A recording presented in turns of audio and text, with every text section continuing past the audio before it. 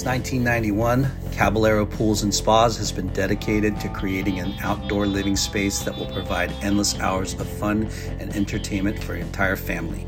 They specialize in offering excellent service and delivering top quality craftsmanship at a reasonable price. They will transform your yard into something unique and distinctive, a customized masterpiece that reflects your individual preferences. Their experience will ensure that your new backyard is something you will be proud of for years to come. Whether it's a minor project or a large master plan, Caballero Pools and Spas will help you get there. Check them out at cabpools.com or reach them at mark@cabpools.com or call 714-309-2890. This episode is brought to you by our friends at Neon Wave. Neon Wave is an internationally local shop, a concierge to the modern nomad. They bring together carefully chosen surf, fashion, art, and snowboarding gear with a curatorial eye that's drawn to the best of the best technicality, creativity, and sustainability. Their team is born from nature, raised by the wave, and nurtured by the culture they support. This is Neon Wave. We look forward to moving forward. Check them out at thisisneonwave.com. Earthpack, customized eco-friendly retail and e-com packaging since 1989. In a time of increasing environmental awareness, Earthpack is an advanced supplier of affordable recycled packaging for businesses of all sizes. Earthpack provides custom products and services and continues promoting sustainability while fulfilling the individual packaging needs of eco-friendly retailers nationwide. Check them out at earthpack.com. Friends and family, brothers and sisters, welcome to the Late Night with Chalky podcast. Our guest this week had an incredible, with major achievements in surfing and in business. With a stellar and successful amateur career, he dominated the NSSA, including a national title and an amateur world title in the 1984 games that gave him in the U.S. the gold medal against Oz. Yeah. He continued his success, turning pro, and made a name for himself on the world tour and charging the North Shore. This guy, we're going to talk about cleanup sets and stuff in a little while. After retiring from pro surfing, his business career was just as impressive. He's worked for some of the biggest and most iconic brands in our industry, including Oakley, Quicksilver, and currently at Skullcandy, I don't know, 12 years or 12 years. 5. Yeah. He has an extensive background in sales and marketing, brand managing, and he's a national sales director. We are pumped and stoked to sit down with one of the greatest come out of HB Beach, both in and out of the water. This guy's the man, Mr. Scott Barney Farnsworth. Barney! He just blew our guest ears out. Hold on. Before we start, this commercial has to go. Hold on.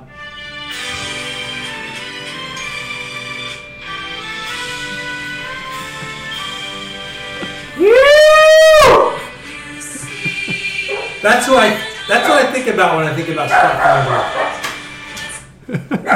USA. I like it. I love it. You know, I'm back in the USA too, so yes. a lot of people don't these days, but not me. Well, I mean, you've had some crazy, accolades, throughout your life. And, Yeah. And, as an amateur, getting that success young is incredible, Yeah. and then What's up, continuing on, and me being a pro surfer, and it's always about me too, Linda. That transition from surf to work and how that goes and what you've done after is really interesting to most. So Yeah. we'll talk about it all. Yeah, I'm happy it went well, because when you actually first start doing it, you don't want to do it. Yeah. No. When you're a pro surfer and someone tells you it's over, you got to go to work. It's Yeah. like, huh? Wait, what? Wait a minute. Doesn't Wait. keep going? Hold on a minute. I Yeah. used to get paid to travel around and surf. That's way more fun Yeah. than going to work. So yeah, It's it's worked out good. I made the transition. Well, before we get started talking about the here and now, and right before we started the interview, we were talking about how your generation was pretty much when USA, NSSA, WSA, like the whole amateur surfing really became legit Yeah. and solidified and started catching fire Yeah. across the country. Yeah, it seemed like, again, that's kind of my impression as well. it's a little bit hard to step back. Like at that time, if I was older and had a better knowledge base of what happened prior and what's happened since or whatever, it'd be a little bit easier to compare. But certainly from my perspective at that time, it was like all of a sudden there was this really legitimate, serious sort of path to get to pro surfing. Yeah. And you know, my dad surfed as a kid, so I got started at a super young age. I was 4 or 5 years old. He started taking me down to San Elijo and, you know, in Cardiff and Were you born in San Huntington? Onofre. I was born and raised in Huntington. Okay. Yep. What part of Actually, technically, I was born in Harbor City. Harbor City? Yeah, Harbor City was where I was born, but my parents lived in Huntington. Okay. They were from Long Beach, so that's I guess why we ended up at the hospital in Harbor City. North end of Huntington? Like, Kind of the north end by Marina High School, kind of. Yeah, over by Huntington Harbor, kind of. Okay. On the outskirts of Huntington Harbor, over there. Yeah. Yeah, another Bolsa So- Shaker guy over here. Yeah. Tower, what, 26, 33? 33. But at 33, I spent a lot of time at 33. Yeah. But back to that point, it's like it became with Chuck Allen and John Rothrock, and I know there was other founders, I'm not aware of their names, sorry. But when they formed the NSSA and the way they founded it in like scholastics to make sure that you had to have your act together, right? You couldn't just be kind of this sort of free spirit, like, I don't know what I'm going to do in my life kind of guy. You had to be a little bit serious about your stuff. And Peter and Ian were like that as well. And they certainly were that way as coaches. And the organization was that way. They incentivized you to do good in school and to stay in school and all that stuff. So it was a really good fit, and pretty much the coolest part was all the best guys went there. Yeah. So you knew you were in the best company of the country when you were surfing in an NSA event. So if you could compete and do well there, then you knew you had a shot. Yeah. And so it was bitching. And sometimes we got scholarship money and all kinds of cool shit happened. So it was great. But coming out of the 70s where surfing was kind of like you're an outcast, you're a druggie, you're a smoker, you know, drop out, like, you know, just not clean cut. And then these guys totally came in and made it like legitimate and a little bit more prestigious in a way and gave you a path, you know. Total path. Yep. So let's go back. Your dad was a surfer. Yep. What kind of surfing was your dad? Longboarder? So dad was a longboarder. Well, started out as like when I was a kid, he was a longboarder, and all the boards that were around the house when I was a little girl were longboards, and that's what I started surfing on. And but then as I got better, I don't remember exactly what year it was, but I'm going to guess it was when I was a teenager at some time. I was like, obviously thrusters had come out, and it was the big. Everybody was shifting to that office. Like I grew up on single fins, right? So my first board was like a 6'4" rounded pin single fin or whatever, right? And so as that thrusters came into the mix and that, my dad started getting curious in that, but he was like an older guy and a little bigger and all that. And so he ended up getting, I think the boards he rode were, and Hayward shaped them, which is who I was riding for, Carl Hayward. But they were basically an 8.2 or 8.0 size thruster. It looked just like a shortboard, only it was 8.2. Dang. So it would have that same kind of outline, same proportions and all that. And his surfing went like awesome, like because he wasn't just cruising on a longboard, and he was good on a longboard, but he dug the idea of being a little more. Goofy? He was goofy foot as well. Okay. Yeah. So chip off the old block. Chip off the old block, exactly. Yeah. Screw you guys. Was Hayward also part of the Bolsa 33 crew? No, nope. I'm trying to remember exactly how this happened. This is a classic story. So I got a surfboard for Christmas one year. I was probably 8, something like that, maybe 9, somewhere in that ballpark. And I got a board from Jax. I don't know who made it, but it just had a Jax logo on it. So it was like their private label thing that somebody was making at the time.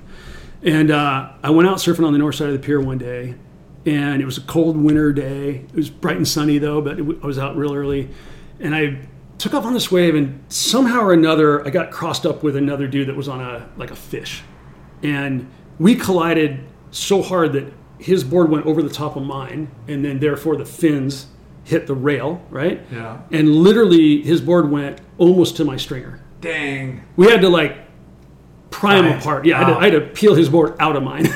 So my board was done, right? Like out of board. Almost cut in half, right? So you were 8? I was like 8 or 9, somewhere in there, yeah. And so Christmas board, yeah. I was so bummed. It was like my first brand new surfboard, the whole deal, and it was within a few weeks of Christmas, you know.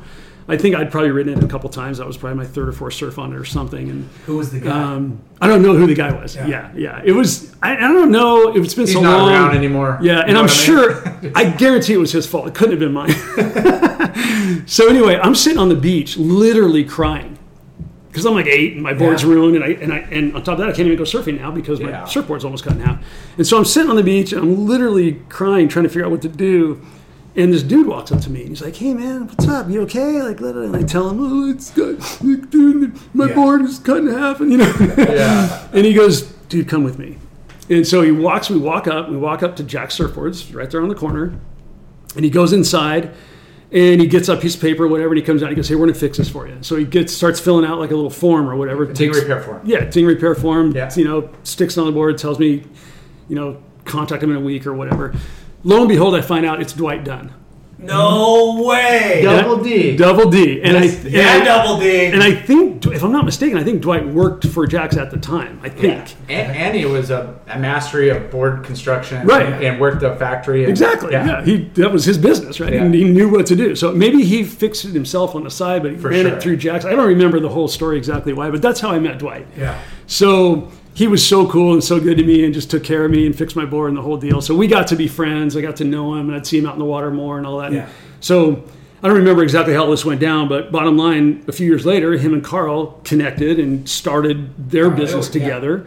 And I gravitated over, and that's how I met Carl. And Carl ended up becoming my shaper all the way through my first year, maybe year and a half on tour. Yeah. So it was amazing. Backtrack, you get that board, but we always talk about moving from spot to spot. Yeah. And the localism. Yeah. And the tension that the anxiety you face. Sometimes people are oblivious to it, but then other times wait, I'm in uncharted waters. So his dad's probably like, we're going to Bolsa because it's closer to home and it's less crowd or whatever. And then you'll probably be starting to rip, and you got kids going, "We're going to the pier. I want to go to the pier, Dad." Yeah. Well, and as I got older and got better, right, I wanted to surf the best waves that were in town or whatever. And typically the pier was a little bit bigger, a little bit better. There was always better sandbars. All the dudes that rip surf the pier. Exactly. All the best guys would typically be at the pier. So you wanted to sort of be around that crew. That's why Lyndon never surfs the pier. I've never seen him there.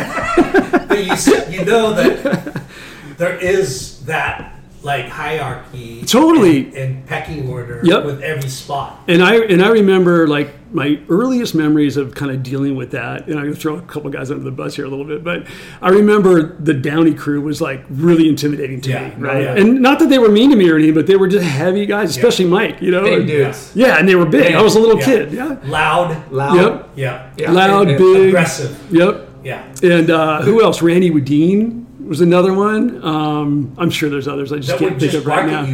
They just kind of give you a vibe. And the thing about it, which I actually still respect to some degree, because you guys know, you go down and surf lowers or whatever, you go to surf blacks, or God forbid you surf swamis or where there's 900 people in the water, right? Yeah. There's got to be some level of order, etiquette and order, right? And, which is almost gone these days. Yeah. And part of that's because there's just so many people in the water. Yeah. But at the same time, it's there's always a certain group that's going to be sitting where they need to sit, right? So there's only maybe 5 or 6 or 8 or 10 guys in the spot, right? But within those 8 or 10 guys, there should be a little bit of a pecking order. Who's been waiting the longest? Who's been out here for a half hour waiting for a set? Yeah. Just because you're not the furthest guy out or the guy on the most inside doesn't mean it's not your turn, right? But people have to recognize I'm 5th or I'm 8th or I'm not 1st, right? Well, and that doesn't happen anymore unless somebody gets a little tuned once in a while. And I'm not down for the whole localism, be an asshole. I hate that shit. But somehow there's got to be a balance in there, right? I mean, I teach my kid. I'm like, you want to catch a lot of waves, you find out who goes left more, who goes right more. Exactly. Who doesn't make the drop, who misses waves. I'm like, you got to not just be out there with your freaking tunnel vision waiting for waves. You got to look at everything, which doesn't happen because nobody's been taught, and they just go out. Well, here's what they have learned. What they've learned is guy on the inside has right away. Yeah, not if you back paddle me. Yeah. Not if I've been waiting a half hour and you paddle up and sit on my inside 5 feet and call me off. No. There's so many nuances factors to that have created this monster of no etiquette. No etiquette, right. The COVID thing attracted so many surfers. Yep. The schools the surf schools themselves haven't done a great job, I think. They don't teach etiquette. Of teaching etiquette. And Agreed. just like, I mean, in all reality, like, anybody who's a new beginner surfer, even if they're 2 years into it but aren't good, should not surf the pier. No. You know, like, they should go to Bolsa or even like the mid streets of Huntington or down the beach. Yeah. But that's kind of what people should tell those people. Should tell people. Yeah. Right. Yeah. I mean, don't just go out and be another body in the water. Yeah. It's ironic to me because surfing lowers all the time since I lived there.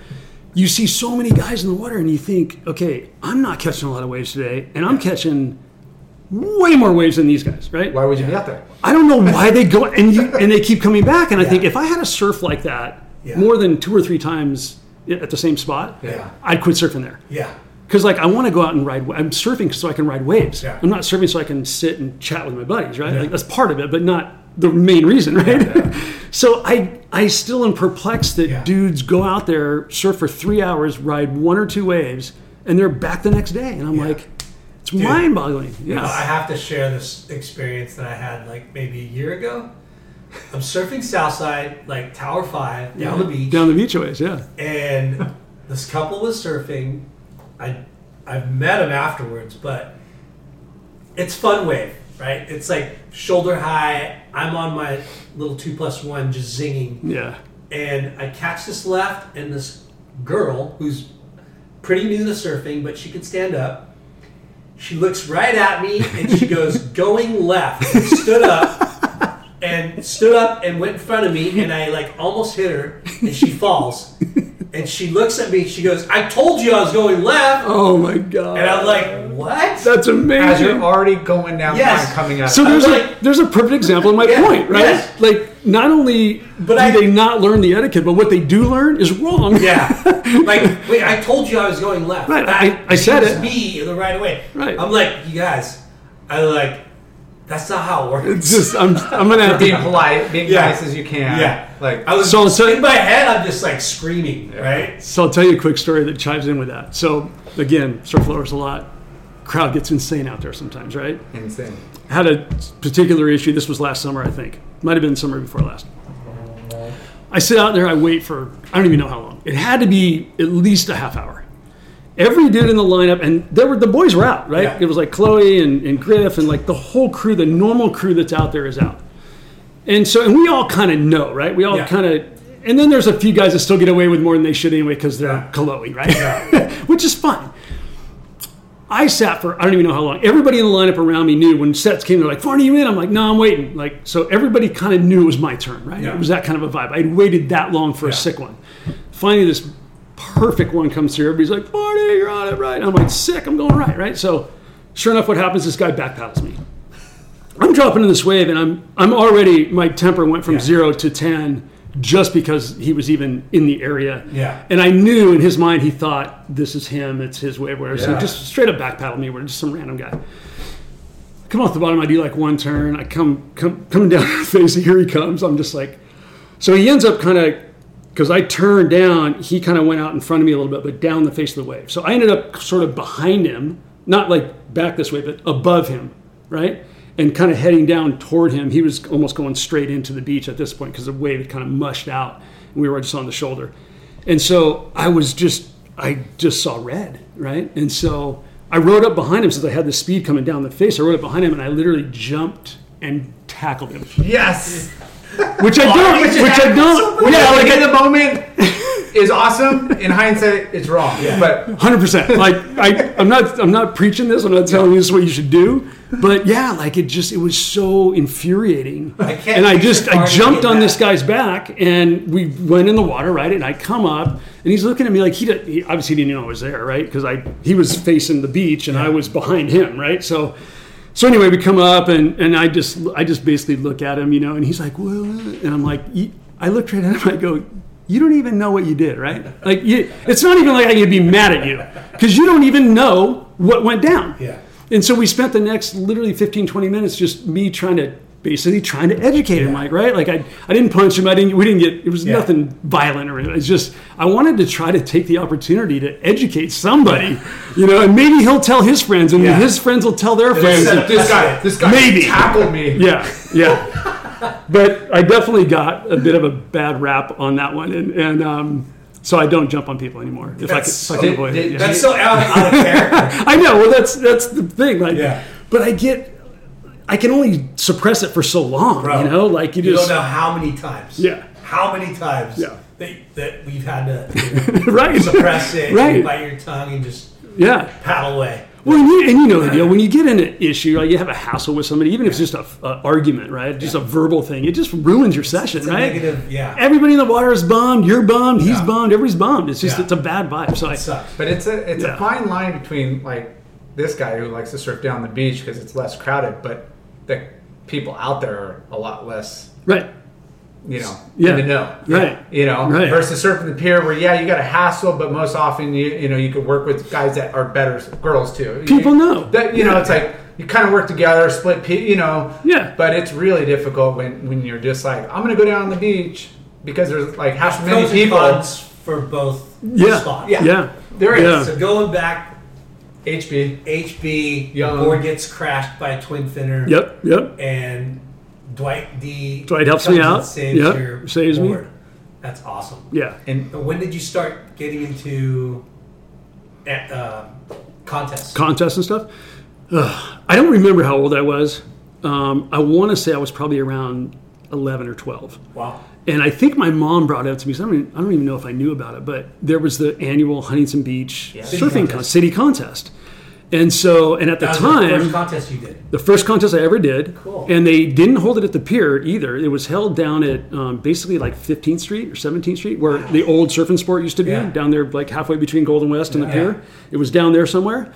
So I entered and I surfed in it, and I did okay. I didn't make the final, I don't think. I think I got to a semi maybe the first year. So I did okay. It was like good enough to go, that was cool. I had fun, and And so the following year I entered, and I think I won that year. And that's what kind of clicked everything. And I was like, okay, this is, because my dad being a surfer, I think he started in high school. So when I was born, like he got me in the water as early as possible. Yeah.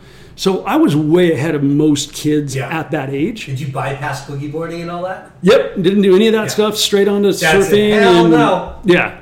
I don't even know. I hate to say it. I'll age myself right now, but I don't think they'd even invented a boogie board when I was that age. I remember like when Tom Moray like came out with the boogie board. So I think this was prior when I started.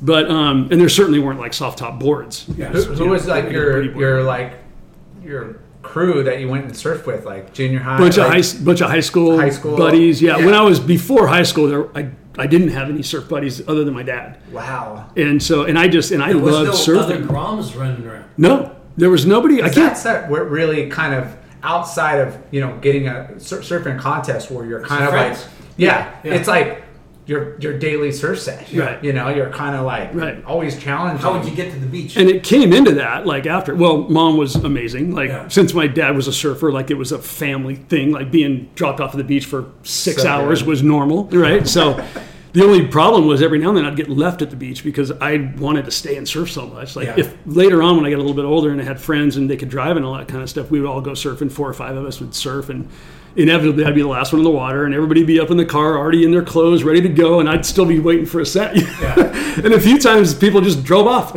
and I would just have to call Mom and go, I got left to the beach, so but it was all, I didn't really have good surf buddies, like dudes that I surfed with all the time until high school.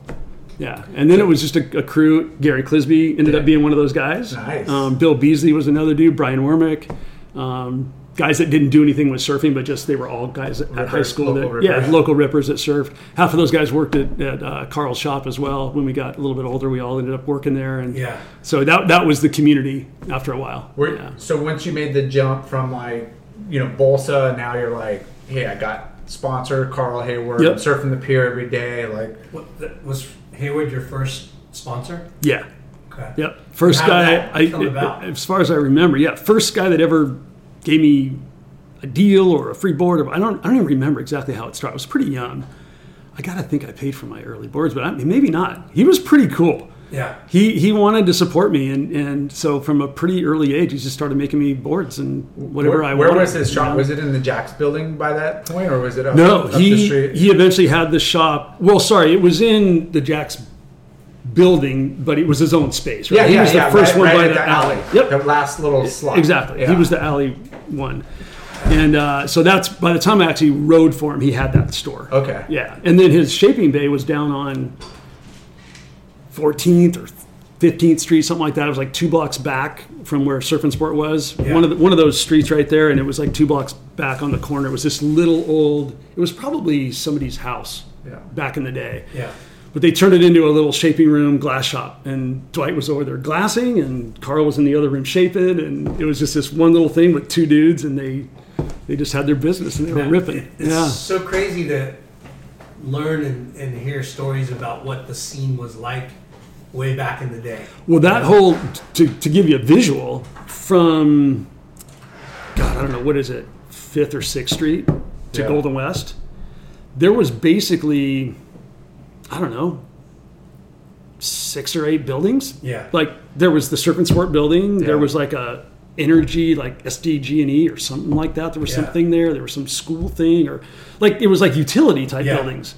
But none of those apartments and houses were there. And oil rigs. And oil rigs. Yeah, a bunch of empty lots. Yeah. Oil rigs and a bunch of empty lots. Yeah, so you'd go, once you hit Golden West Street, which was, prior to that, was all the oil fields anyway, right? Mm-hmm. So then when you got on the other side of Golden West, there was no fencing and all that, but it was just blank fields. Yeah. It was just dirt fields. It's wild to think how many, growing up here and seeing what it's evolved to now. Yeah. Like, I'm like, we play ditch them. There's like dirt fields, like they're building houses. We're building skate ramps like every other week, just stealing wood from everywhere they're building. It was wild. So one of the things we used to do too, like, because I used to surf Bolsa Chica all the time, right? And I'd get down there because I could ride my bike from my house because we lived up that side of town. So we'd ride down to the end of, Bolsa Chica there, I guess.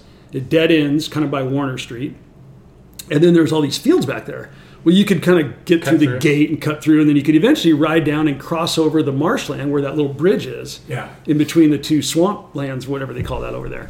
And so that's how we'd get down to the beach. But up in there was like BMX tracks and like forts. There was all these underground, like, I think there were bunkers from World War II or whatever, maybe. Yeah. I don't know what it was from, but lookouts. But you could like lower yourself down with a rope, and we used to do all this shit. It was the most dangerous crap in the world. I can't believe nobody ever died or got hurt or whatever. But yeah, we would just, me and my buddies would go over there with our bikes and our BMX bikes or whatever. When we weren't surfing, we'd go over there and mess around. But it was just us. There was no adults around. There was nothing, and we would like lower ourselves into these pitch black caves, and you get down there and you'd see like, oh, somebody had been living down here for a week or whatever. Do you remember like stuff? Yeah, like the first OP, or was there OP or Caton? Do you remember going down? Like, was your dad?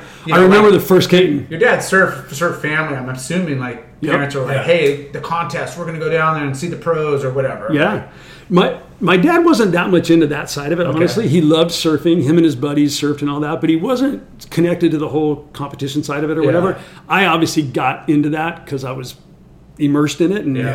But I don't know how old I was, but I remember hearing from someone, maybe it was my dad, I'm not sure, but about the Caton contest. Yeah. And at that time, it was done at, what do they even call it now? The Gap there, north of... Cliffs? Yeah, but north of Golden West. North of Golden West. What's Sea Point? Cove? No, the Cove. Yeah. And they just call it the Cove, right? Yeah. Where now there's a little parking lot there. Yeah. But back in the day, there was. That's why they had Caton. That was the first Caton, was at the Cove. Wow. Right there. Yeah. So we went down, and I remember walking around, and I don't remember how old I was. I was probably 12, 13, somewhere in that ballpark. Never knew that. And I remember seeing the guy that is burned in my brain is Sean Thompson, and he had that. I think he had that blue-railed clear board with a little design on the deck, and it was a single fin. And he had, the jerseys were like the Caton, like that hard material that doesn't stretch or anything. It was that kind of a vibe.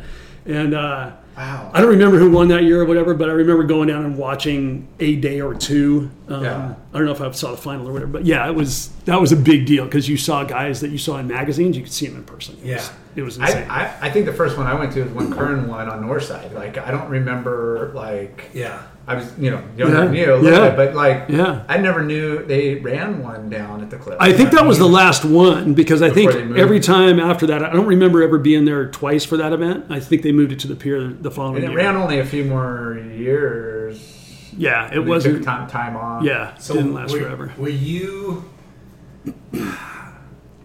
engulfed with magazines and going to the surf shops? Because it's kind of weird. I told you guys earlier I did the show with PT last night and kind of reliving the whole world contest thing and that and through that whole process, like it was just part of what I did. It wasn't like I grew up thinking like I want to do this and I want to be a world champ and like be a pro surfer. Like it existed, but it wasn't like so prevalent that like you knew that you could go do that. Yeah. And there really wasn't enough money in it at the time to where too many people could do it. Right. I mean, if you go back to the day, right, you go PT's era and prior to that and whatever, guys got around because they like sold some weed on the side and got enough money to get to the next country, right? Shake their own boards. Well, yeah, you do the whole thing where remember guys were making boards and they would drill holes in them and fill them full of drugs and ship them somewhere and sell them, right? I mean, there was some pretty tricky stuff that went on back in the day for guys to travel around and surf. It's more of like a fantasy life, right? But yet, like maybe I could go surf Hawaii or go do a couple of trips. Right. I wanted to surf. I wanted to surf good waves. I wanted to travel. I wanted to do a lot. But as I was growing up, even up to the world contest, I wasn't thinking like I am going to be a professional surfer and win a world title. It wasn't part of my psyche. So when I did win, I was like, oh, so now I probably can go on tour and maybe I can do really well and excel and do whatever, kind of where it's back now too. Like, but so back to your question, back to being a kid, that wasn't part of my psyche. Like I loved surfing and I wanted to surf all day. That was it. It was that simple. Again, the competition side, amateur surfing turning into pro surfing, that was still in the early stages. Super early, of the sport. Exactly. The culture. Yep. So Hayward. Yeah. When you brought up that you started riding for Hayward, all your airbrushes were starting to flash in my mind. Yeah. Who came up with the airbrushes? So I think Carl and I came up with it together, but I was basing... You had some iconic ones. Well, I was basing it off of Tom Carroll because he became someone that I just focused on. I mean, just Tom surfing was unbelievable to me, and there was a few influencers that kind of touched me as a kid, and Bud was one of them. Yeah. Lamas, and for those of you that don't know Bud by Bud. Yeah. But and then Tom, and Tom was just unbelievable. So I love that little one stripe thing that he had down. And so, but then Carl had his own label, right? His own logo was that kind of wishbone thing. Yeah. And so we kind of took a hybrid of those two and just kind of made that into my little color scheme. And I did that for a few years and it kind of became my little gig. But and everything was bright back then too, right? So it was like we were putting neon orange and yellow and whatever, so. But so, I mean, you could tell who you were from a mile away. Right. Not only your surfing, but because of your airbrush, you're like, oh, there's Barney. Yeah. And we were that way too. Like I was the same way with other guys, right? Like you could spot Curran with that band, right? He had, whether it was red or black or whatever, it's like you knew, And then other guys like John Parmenter would be a good example, or Richie Collins is probably a better example. Like you knew, you saw him, you could see his board a mile away. Had to look. That's your individual like identity. You know? Yeah. So going back, you surfed the city contest. You won that second year. When did you get more serious about amateur surfing? Surfing, So I started doing WSA events, and again, I don't remember my ages, but I'm probably like 12, 13, something like that. And it's the Tysons running it, right? Oh, that I don't know. No, not yet. It was before them. Okay. Was there Bob Pace? No, it was Bob. Was there a guy? There was a guy, Bob Pace, right? I think he had something to do with Bob Gray. WSA. It could have been that. I don't know. I forget. I want to say Bob Pace, but I'm not sure if that's even. So WSAs. But WSAs, which we had them sporadically in town or whatever. So I started entering those, and unfortunately, the few times I entered those events, because I wasn't like super into it. I wasn't going like every event type thing. I just started sporadically entering events that were close to home or whatever. And but I didn't do that well. But that was okay. It was not doing well was okay, but it was the way in which I wasn't doing okay. Like they were just run so poorly. Like when the NSSA came in and kind of formalized everything and made it really like they had their act together, right? Yeah. So if they would publish something the day before, like you could see your heat draw, you know that they were going to start at 8. They were 15-minute heats. You were in the 6th heat, so you do the math, right? I surf at 9:15, whatever that is. Yeah. So you show up at 9:15, and sure enough, your heat would be getting in the water, right? With the WSA, you'd think that you were surfing at 9:15 and you'd surf at 11:45 because they just got started late because they didn't show up on time because they don't care that much or whatever, you know. Yeah. So I didn't have a great experience with that because it was just kind of, and it was hard to have your parents come and watch and support you because they're like, well, we'll go down and watch this heat, and then they sit for 3 hours before you even surf, stuff like that. So it kind of it was just sporadic events here and there. And then again, when NSSA was formed and that all started, everybody knew that like that was the place to go. And so once I did that, I just entered every event. And I think they did a thing like that. You could pay for the whole season, right? You could pay for 18 events or whatever it was with one check. And so my parents were cool to commit to that. And so we just did it. And that's how I got way more into it. And what was cool about that is you weren't, we talk about this all the time, like WSAs, they have all these districts and it's like your regional. NSSA is like you're surfing one event maybe all year in your town. All the other 15, whatever, plus minus, are out of your town in different areas, you know? Which was awesome because you'd have to go and challenge yourself against the guys in LA and the guys in Santa Cruz and the guys in San Diego. And it got you exposed to all those other red hot rippers. And the spots, like he said, different waves. When you are able to like surf your own home break well, you're like, okay, cool. And then you go to surf somewhere else. Like, you imagine showing up to like C Street and be like, wait, what is this? Like, or they didn't do Swami's, but they did Seaside, which they just did the, World Amateur. I just saw the event outside boy, like just totally different. Totally different. Yeah. I mean, I went up all the way to Pleasure Point and lost first heat because it was low tide and there's so much kelp. I couldn't even like take off. All I did is hit seaweed the whole time. You do that in Florida? You want to make you feel better? You want to make you feel better? I flew to Japan and surfed one heat and came home. So, I've done that too. Yeah, it gets harder as you get older. But like it's so challenging, like but it's fun at the same time. You're doing all these like. It's an excursion, it's a weekend getaway. It's totally. But so that was half the fun of doing all that, right? Because you remember who you won or lost. You mean building relationships and connecting with all these other rippers up and down the coast. Through that whole process, I got to know Dave Parmenter, and I went up and spent a couple days with him one time, and he showed me around the Cayucas area and that whole zone. It was all those kinds of things. That was the adventure part of it, and it was amazing. Official couch surfer. When did you start picking up other sponsors? Ooh, good question. So my sponsorship as an amateur. That's another like facet of surfing that started happening. Yeah, and at the time, it's classic you brought that up because at the time there was a full-on line drawn between amateurs and pros. And the NSSA was, as they formed, they were one of the gatekeepers of that, right? So if you were an amateur, you couldn't receive certain things, right? As things progress and the years got there, they started saying, okay, you can accept things, but you just have to use it. Like you can't go buy whatever. Yeah, it's got to use travel. Yeah, it's got to be travel, or it's got to be for equipment, or you got to spend that money wisely, right? If you were getting money from somebody, which not too many people did, but if you got any support, it had to be in the process of improving your sport, right? Not other things. Yeah. So, but for me as an amateur, the only sponsorships I had, because once I made the national team, which was everything so early on that I didn't have sponsors prior to making the national team. So once I made the national team, my sponsors were the national team sponsors. Yeah. O'Neill OP. So at the time, the one I remember, so Arena, remember the sweats? Yeah. Arena sweats was the big one. They're the best. UGG boots, when the very first time UGG boots came out, UGG was our sponsor. Smart. I think we were the first people they gave free product to. I don't even know. They were brand new, but they wanted to sell in surf shops, and so they were establishing distribution there. Yeah. And so they sponsored the NSSA. So Arena, them, and then eventually, I remember Quicksilver was an apparel sponsor one of the years. I think it was one of my latter years on the team. But yeah, so it was whatever the team sponsor was my sponsor. So outside of Carl, It was just whatever the team had. Yeah. Then when I went pro, then it was like, okay, now we're going out for individual sponsorships and trying to land those deals. How long did you surf the NSSAs?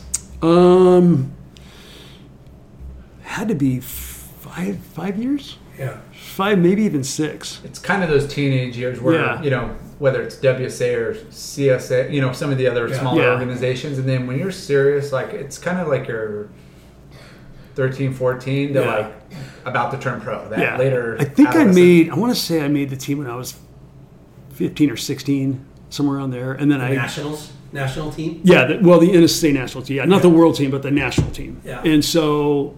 which is a prestigious... Yeah, because they only had... That was amazing at the time. Yeah. Yeah. Because you try it out and... Yep. Well, and you knew if you were on that team, you were, for the most part, not that there wasn't a few guys here and there, but for the most part, you were on a team that was the best guys in the country. Yeah. For the most part. Because they talking what? Part of their team would be an East Coast guy. Clisby... Oh, yeah. So it's funny. I was just looking at this picture that PT sent me last night. Boothie. Yeah. Wolcott. Doug Silva. Sick. Mike Parsons. Brad Gerlach. I don't know if you know Dave Oates. No. Dave Oates became a doctor doing amazingly well. You had Janice on there. Yeah. You had Craig Coman. Yeah. You had Todd Holland.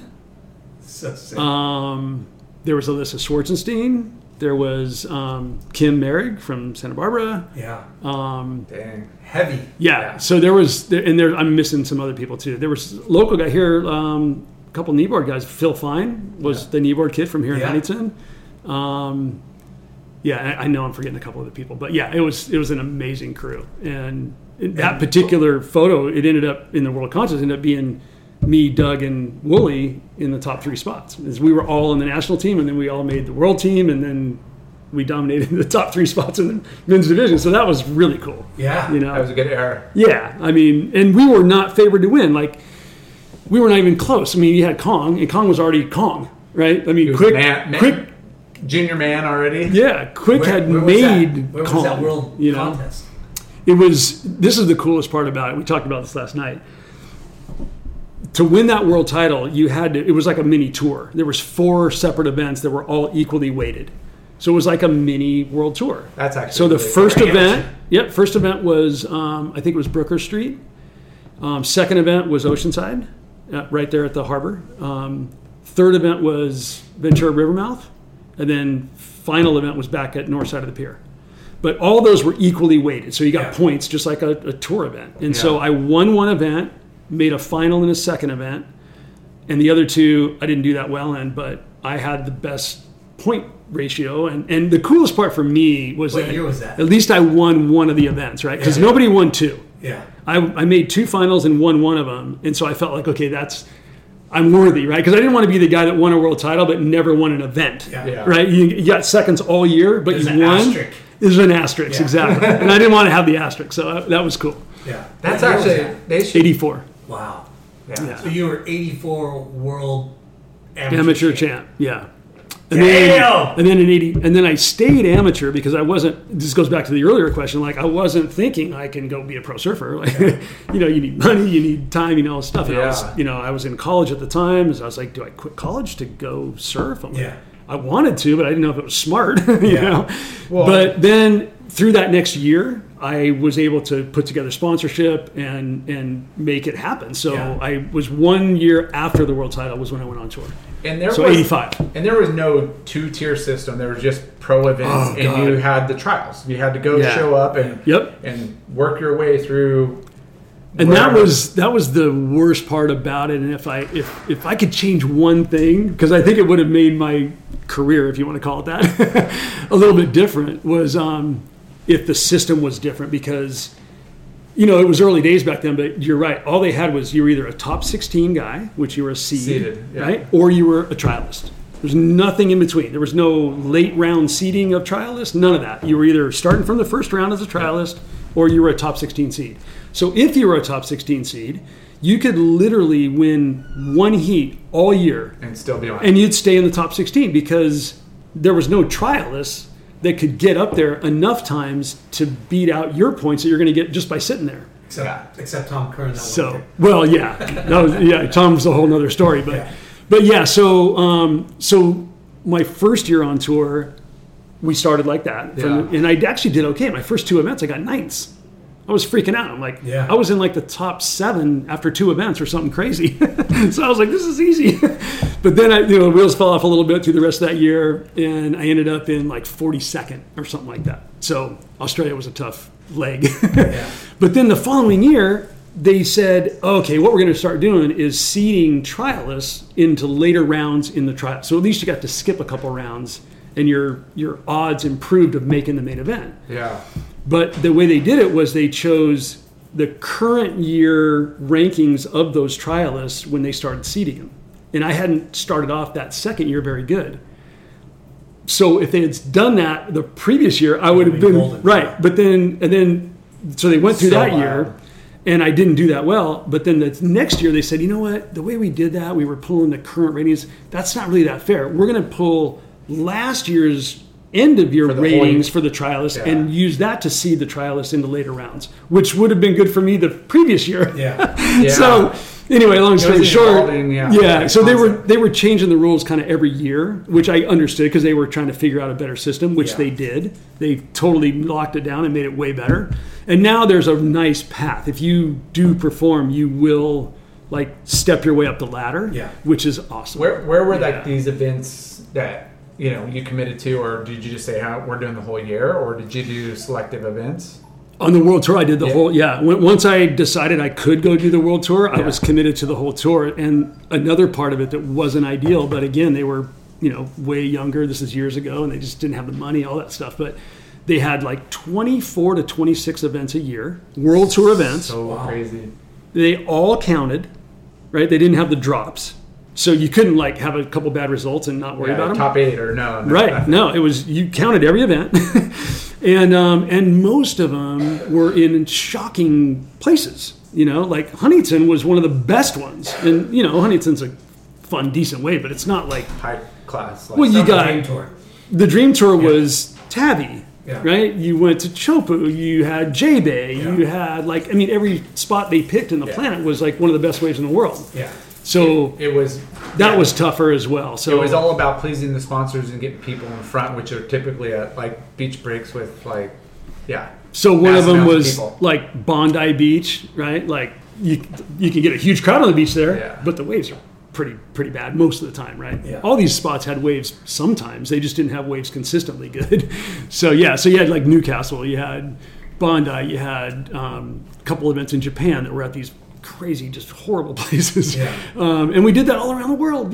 Every country was like, we used to go to the UK. We had events in Newquay, England. And Newquay was shockingly, it was a beautiful place. I'd love to visit it, but I didn't want to surf a world tour event there. I've never seen a 16-foot tide. What is that like? You don't paddle out when the tide's going out, and you have to paddle in the whole time on the incoming tide. It's what's bad when they can have the judges in the tower at high tide, and the judges literally have to walk out like 200 yards on the sand and stand at dead low tide to be able to see. Yeah, they have different scaffolding setups.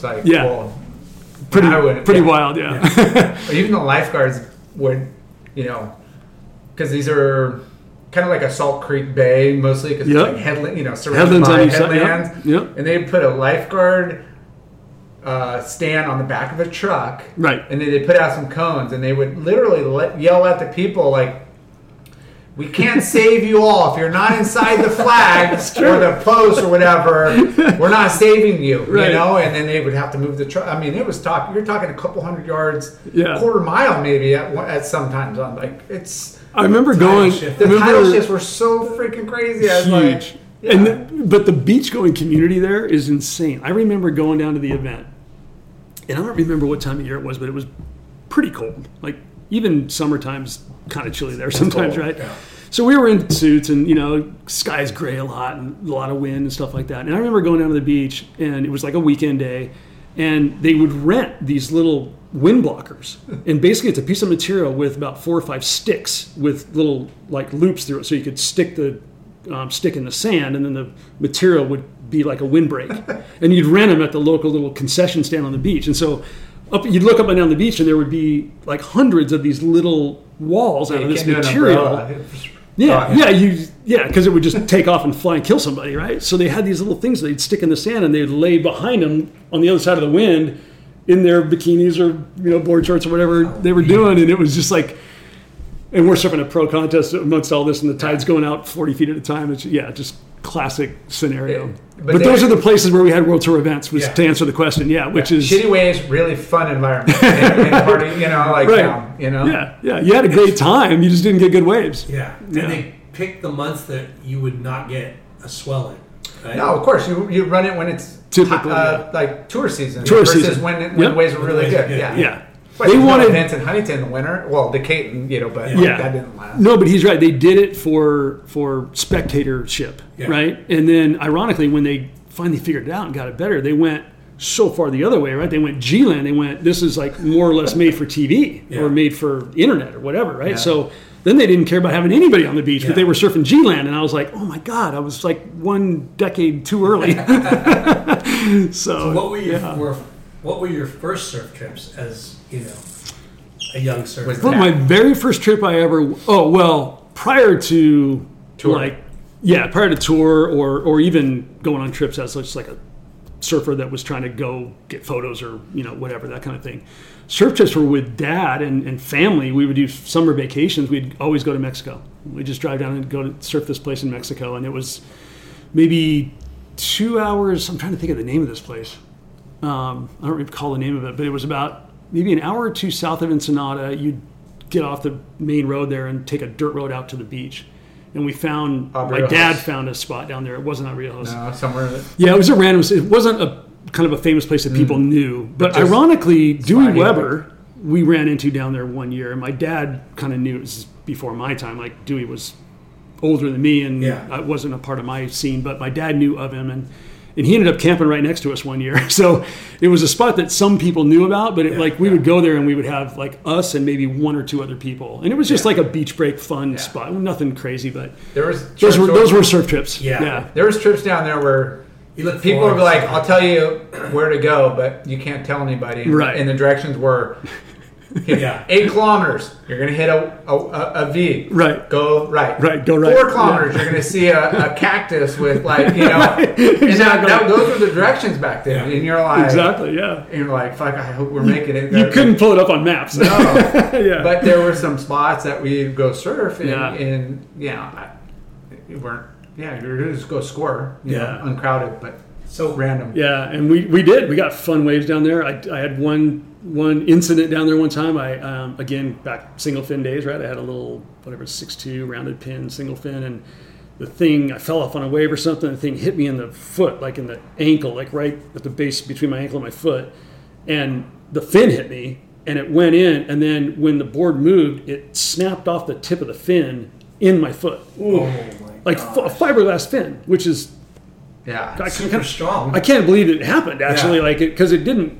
I mean, not that it didn't hurt, but it didn't hurt that bad, right? It's not like a splinter because it's really... Right. Yeah. But I had a cut about that big, maybe an inch and a half long, but this fin was stuck in it, and obviously I need stitches or whatever. So we're down on the beach in Mexico somewhere. So what do we do? My parents had to unhitch the car from the trailer and because we had a station wagon with a freaking trailer we pulled behind it. It was our camping gear, right? And so they drove me up to a hospital in Ensenada, and I was terrified because I'm thinking, we're in Ensenada, I mean, the hospital is like there's mud on the outside of the walls, and it's like a little hut, Yeah. And so we go in, and they're like, yeah, okay, we can help you out. And so we fill out some forms, whatever. Wait a few minutes, they take us in. This doctor does an insane job on my foot. Gets the thing out. There's no pain. They stitch me up. It's all good. They give me a prescription for an antibiotic or whatever.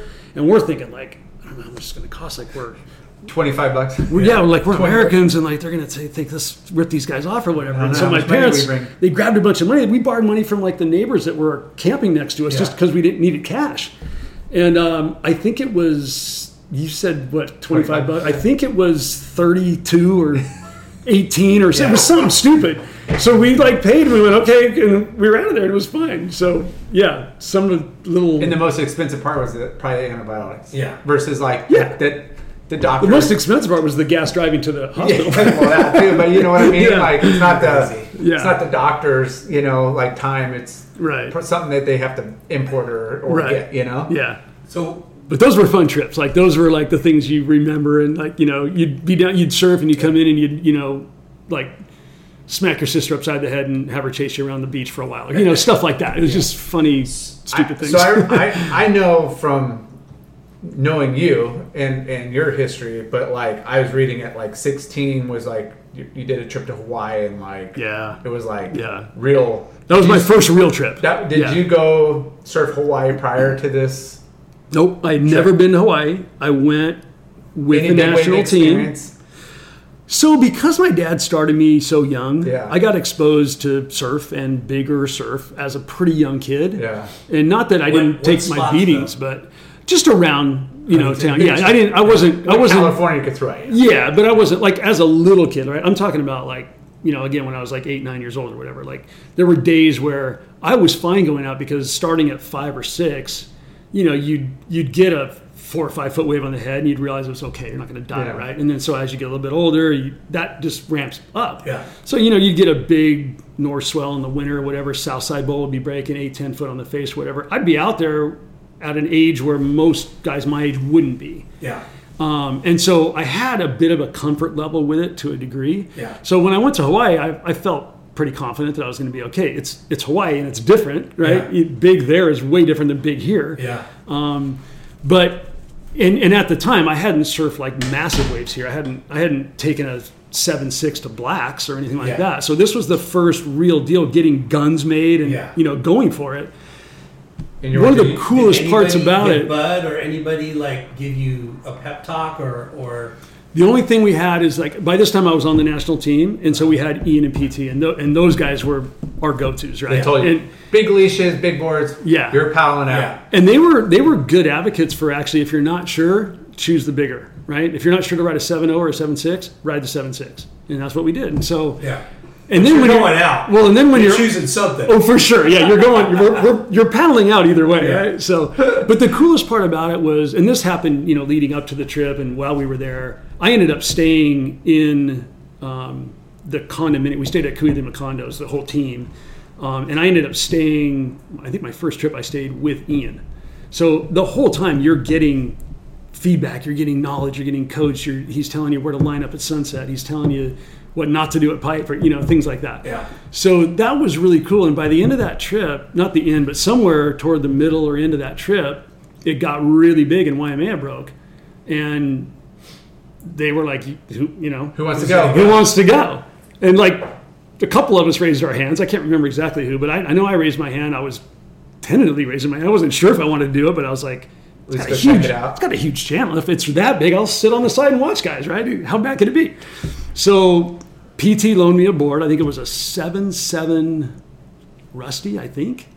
I can't remember who made it, but it was a big board, biggest board I'd ever ridden. And we paddled out at Waimea, and I caught like 3 or 4 waves. Randy Rarick was out there, which was rad, and a bunch of other heavy dudes. But Randy saw me get, I think, my first wave or one of my best waves.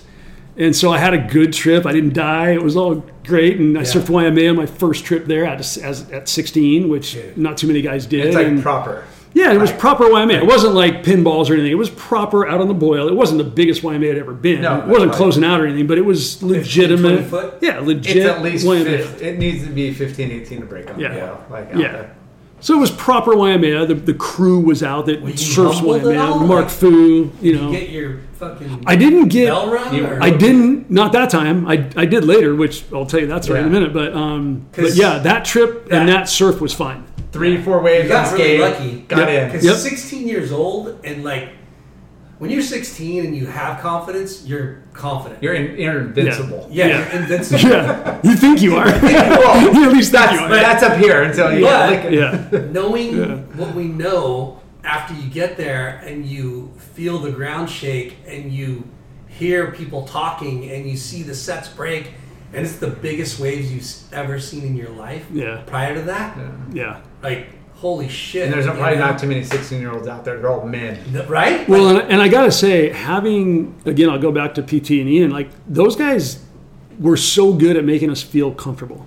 Yeah. And not like they didn't instill some level of fear in us, but like confidence. They were like, look, here's how to avoid the really bad shit, right? Like just there's certain things you shouldn't do. And there's places you should line up and places you shouldn't. So just do your best to keep that in mind. And so those little tips in that made a big difference. Yeah. You're still going to get, I mean, you're surfing Sunset. Sooner or later, you're going to get caught by a West Peak. Yeah. You will. Yeah. But what they did with us was they're like, let's sit in here and let one get us. And you're like, huh? We want to do this on purpose? Yeah. But we did when it was not huge because you got to feel, oh, okay, this is what happens. You know what I'm going to do right now? I'm going to take a freaking trip. It's going to take me 15 minutes, but I'm going to go all the way into the boil, and I'm going to paddle my ass all the way back out is what's going to happen. Yeah. Or if I snap a leash, I'm going to have to swim, and I'm probably going to realize, wait a minute, don't swim to the beach, swim to the channel, because that's where your board's going to end up anyway. Yeah. Right? Like, they taught us all that. Yeah. And so I had a pretty good comfort level with certain things, but again, I've gotten my bell rung there more than once. I accepted death at one point at Waimea years later because I didn't do the right thing and I did blow it and I got caught and I almost died. And at one point I was like, I had to accept because I thought I was going to die. So I mentally accepted it. I was like, this is how it ends. So this is it. Crazy, yeah. So crazy. that was a Billabong Pro event in Hawaii. Or was it Billabong? No, that was just a day. There was an event going on. The Sunset event was on. So I don't know if Billabong had sponsored it, but it was the Sunset event. That was a world tour event at the time. I had lost out in early rounds, but I was rooming with Joey Buran. And Joey is a charger, obviously, right? And he's like, I don't know if you know Joey very well, but he's like antsy, right? He's just always got to be going, doing something. And he's like, quick, like, let's go. So we get up in the morning, throw a couple boards on, go down. We get to Sunset, and water is washing over the road. So they're like, hey, the contest is called. It's too big. Like at Sunset, there was waves between camis and it was just white water the whole way. So, and again, rolling over the road.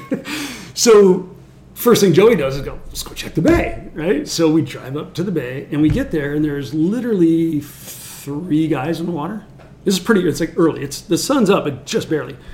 And so we look out, there's like 2 or 3 guys out there and we see a set come through and I'm not joking, it looked like Rincon. It was beautiful. Perfect, It was proper Waimea, but it was perfect. It was glassy. There was not much wind, and it was just beautiful, all blue and sunny. And wax it up, let's go. So Joey's like grabbing, like let's go, and I'm like trying to look at it, like dude, it's Waimea. Like I haven't done this in a couple of years, And the biggest board I had with me, I think, was a 710, and that's what we threw on the car. So like that's not really a Waimea board. It's a good sized board, but it's not Waimea board, and it wasn't huge yet. Little did I know, and this goes into the story, it was getting way bigger. But at the time when we looked at it, it looked just playful and fun and just killer. And I'm like, this is the best way for me to go out and get a bunch of good waves of Waimea and get a better feel for it. There's no surf line where you're just checking it. It's going to peak in like 4 hours. No, it's like you're out there. There might have been a wave track phone number we could have called, but we didn't. Joey was amping and trying to get out as fast as he could. And we, at that time you could park in that little spot up against the cliff on the side of the road right there. It was like 2 spots. So we parked there and we grabbed our boards, we ran across the street down the rocks and we jumped in and paddled out, And so I'm like, I don't want to paddle out alone, so I better go with him. He knows what he's doing, right? So we paddle out. Good news, waves are insane. I get a bunch of good waves. Board's a little small, but it's working. I'm cheating around a little bit here and there. Then all of a sudden, halfway through, an hour, 2 hours into the session or whatever, some bigger sets start rolling through. And at one point, we paddled over a set that I looked like it was pretty steep when I went over it, and I was over toward the channel and like way outside. So I kind of looked back at this thing just to check what it was doing, and I saw it like basically close out in the channel a little bit, not full on, but like it white watered through the channel.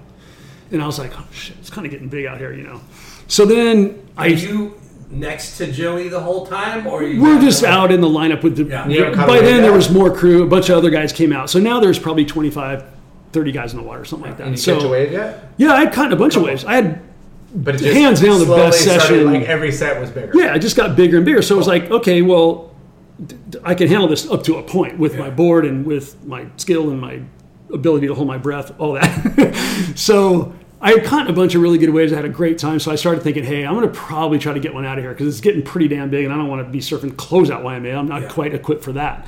So, so I started. There's no breathing techniques or anything like that, right? You're not training big wave surfing. No, but I was training like again, going back to NSSA days and Peter and Ian, like they had us doing stuff all the time. And I even went, like I remember I used to go down to Golden West College and sign up for a swim class, and I would just swim in the pool just to get my breath. And so some of the things they would do, like one of your tests in the class was you'd have to swim a mile consistent. Like you'd have to keep swimming until you got a mile in, which is pretty long when you're swimming, right? Yeah. So so I did stuff like that, but I wasn't doing like the things that guys do. Like you saw guys where they're, you know, on the bottom, they're holding a rock and they're running. Yeah. I didn't do that kind of stuff. That. It was before all that, So we were just relying on our own abilities, and, you know, there weren't flotation vests, there weren't jet skis yet. Well, technically there were jet skis, but they weren't using them for water safety, right? Yeah. There was, Herbie was around doing his thing, but that was about it. So, and actually he was out there this day. So I eventually get caught inside. I'm trying to sit inside and catch a little smaller one and go in. So what happens when you do that? You miss a small wave, and then you get caught inside by a set. So exactly what happened. I miss a small wave. I turn around. There's a massive set coming. The whole crew is paddling like this. And so I'm paddling as hard as I can behind him. I make it over the first one. And as the little mist clears from the slight offshore that was blowing, I see the next one, and it's just black. And by this point, we're out, like, if this is the lineup where you sit, we were, like, over here by now.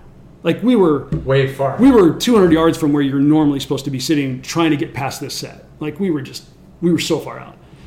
And so, again, I get over the first one, the second one, I see, and as it clears, I just go, okay, well, just keep paddling, Maybe this thing won't break. You're pretty much in the middle of the channel at this point. So I just go ahead and it doesn't break. I keep paddling. So I just paddle up the face of this thing. And it's getting steeper and steeper, but I'm still thinking, okay, just hang with it, just go, you know. So I get to the top, and I clear it. I flop over the back, but it starts to break, and I'm like this, and I get sucked back over. On how big of a wave? Whatever it takes to close out Waimea Bay. I don't know what that number is. Yeah. 25 feet. I'm not sure. Ah! So... Was there any other surfers next to you? Not right next to me. Other guys did get caught inside by that set. One of the Endersby got caught. I can't remember which. It wasn't Eric. It was there's like three brothers. They got more of like somebody else. One of those guys. Yeah, they didn't get sucked over like I did, but they got caught. Right, there was two or three of us that got caught. So I remember the feeling was when I went over the falls like that backwards. I remember just like looking back, looking over, just dropping down an elevator shaft. And I remember thinking, okay, this is about when I should hit water. And it's like, I didn't. It's like the lip hit and like spread the water, made it all airy. So when I fell, like I feel like I went 10 or 12 feet below water level before I really hit water. It's kind of weird. And so I get just annihilated. It's like someone handed me a hand grenade. It just... You're holding onto the board. I was holding onto the board, just going over the falls. Like, what else am I going to do? When you get to the bottom, into the water, it just explodes. It explodes, yeah. And the board gets yanked out of your hand. Yanked straight out of my hand. Didn't even have... 710. Leash break? No. Okay. Only reason I'm sitting here talking to you right now. Because I'm pretty sure if my leash had broke, it's hard to say. You can't go down both paths. Right. But I don't think I would have survived. Because after that wave, I came up, and there was another one about where your wall is right there. So I got that one straight on the head. One breath. Yeah, I had one or two breaths, just enough to survive it, right? So, and that one wasn't quite as bad because it had already broke and it was kind of rolling, right? But it was it's a closeout wave at Waimea, whatever that is. So, but I come up from that one, and that's all I got hit by was those two. So at that point, there was a little bit of a lull. I get on my board, and I'm kind of freaking now, right? Because I'm like, okay, I don't want to say I fully panicked, but I started to panic a little bit. I started getting a little like, so I get on my board and I think, okay, just paddle in and go to the corner. Don't go out in the middle of the channel where you get sucked out to the left, right? So go to the corners, go to the corner. Even you're going to get hit by waves, but go to the corner. So I was doing that, and as I'm paddling in, I see Herbie on his jet ski. And there's footage of him riding waves that day. If you look it up, you'll see exactly how big it was. Yeah, he walked. So he's coming at me, and I'm like, oh my God, he's going to save me.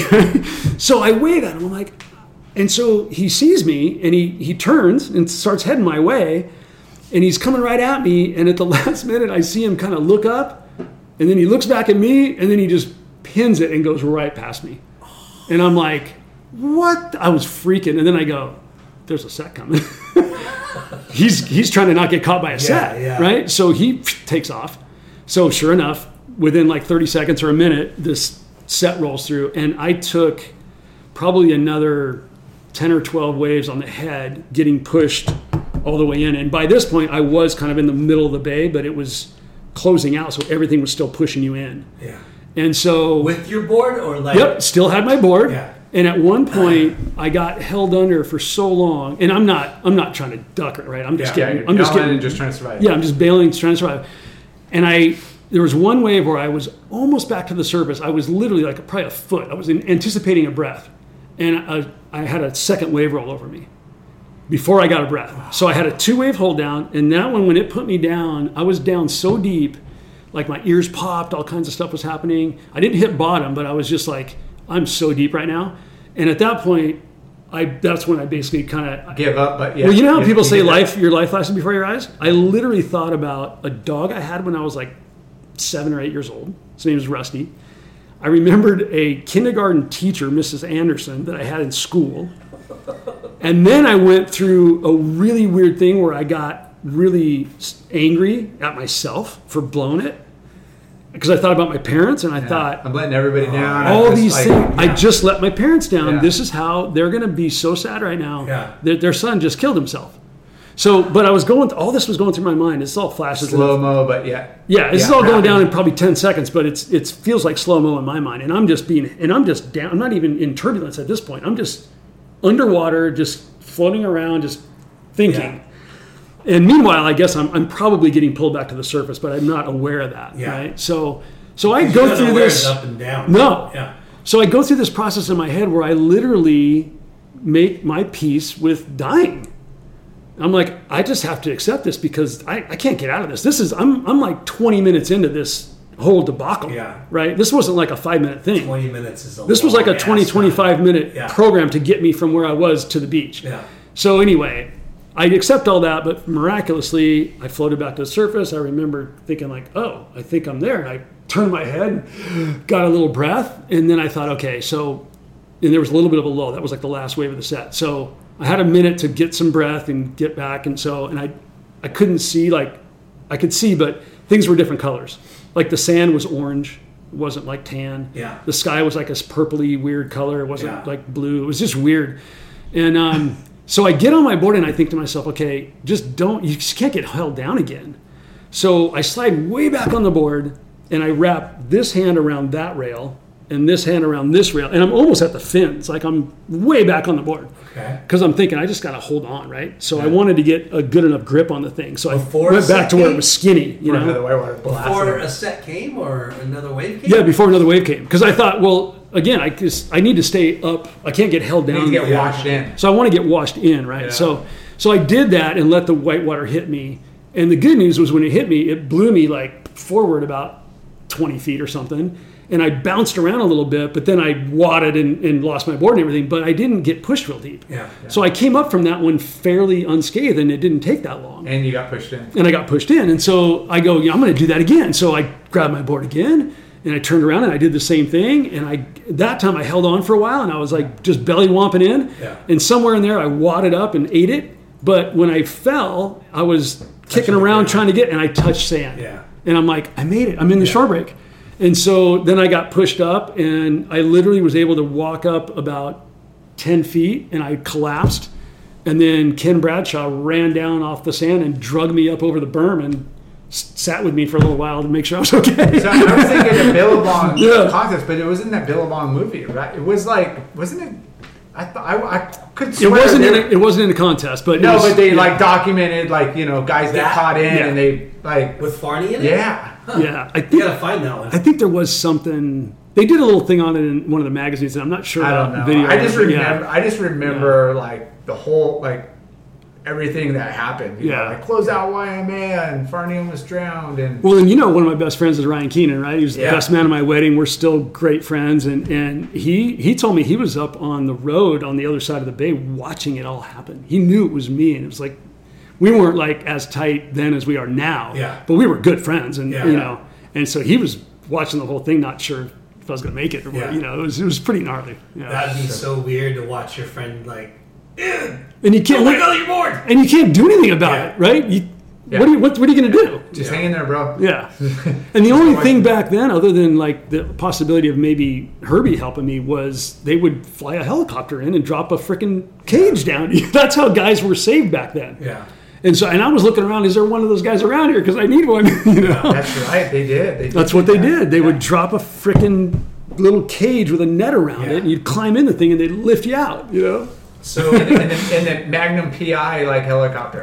Exactly. Yeah. Full on Magnum PI. Yeah. The yellow and black one. Yeah. So going back for your early sponsors, right? Yeah. You had a classic group. Yeah, you had amazing sponsors. So Did you ride for Instinct at one point? I didn't, but my first clothing sponsor was, and people mispronounced it back then, and I think they just gave up and said that's okay, but it was Jimmy's. You rode for Jimmy's? But people called it Jimmy Z. Yeah. But it was actually pronounced Jimmy's. The guy's name was Jim Ganser. He's the guy that founded it. Super brilliant guy. And and they had just launched the company. Vince. I didn't know you rode for Jimmy's. What was Vince's last name? Klein. Vince Klein. Yeah. Vince Klein was like their main rider out of Hawaii. And Vince and I knew each other, and we were good buddies, and that was cool because he's a great guy. Yeah. And so they brought me on board. That was my first clothing sponsor. I had as pro, or as a pro. Yep. Okay. So they were the first people that like paid me to ride for them, that kind of thing. And then O'Neill was my wetsuit sponsor. Carl was making my boards. And somewhere in there, I'm not sure if it was the first year or soon after, but PT hooked me up, I think through his job at Surfing. By this point, he was working at Surfing Magazine, I think. And all his advertisers and that. He had a connection with a Mexican food company called Piñata. And literally, you'd go into like the grocery store and you get like frozen burritos or tortilla chips. Picante or Nope, Piñata? Piñata. Okay. Yep, it was a red logo, and called Piñata, and they made salsas and frozen Mexican food and stuff like that. And he organized them to support me, so I got a little check coming from them. Sick. And then separately, which I think came from a guy who ended up being my manager, which was awesome. He was a guy that knew a bunch of people up at O'Neill. He lived in the Santa Cruz area. And this is kind of funny. I was riding for O'Neill, and the O'Neill guys said, you should have this guy be your manager. Like, they were like, he can even make us pay you more money. and I was like, well, that's really nice of you to do. So I hooked up with this guy. His name was Hector Lizardi, super good guy. And he was a surfer, but not a great surfer, but loved it. And but he was from the music industry.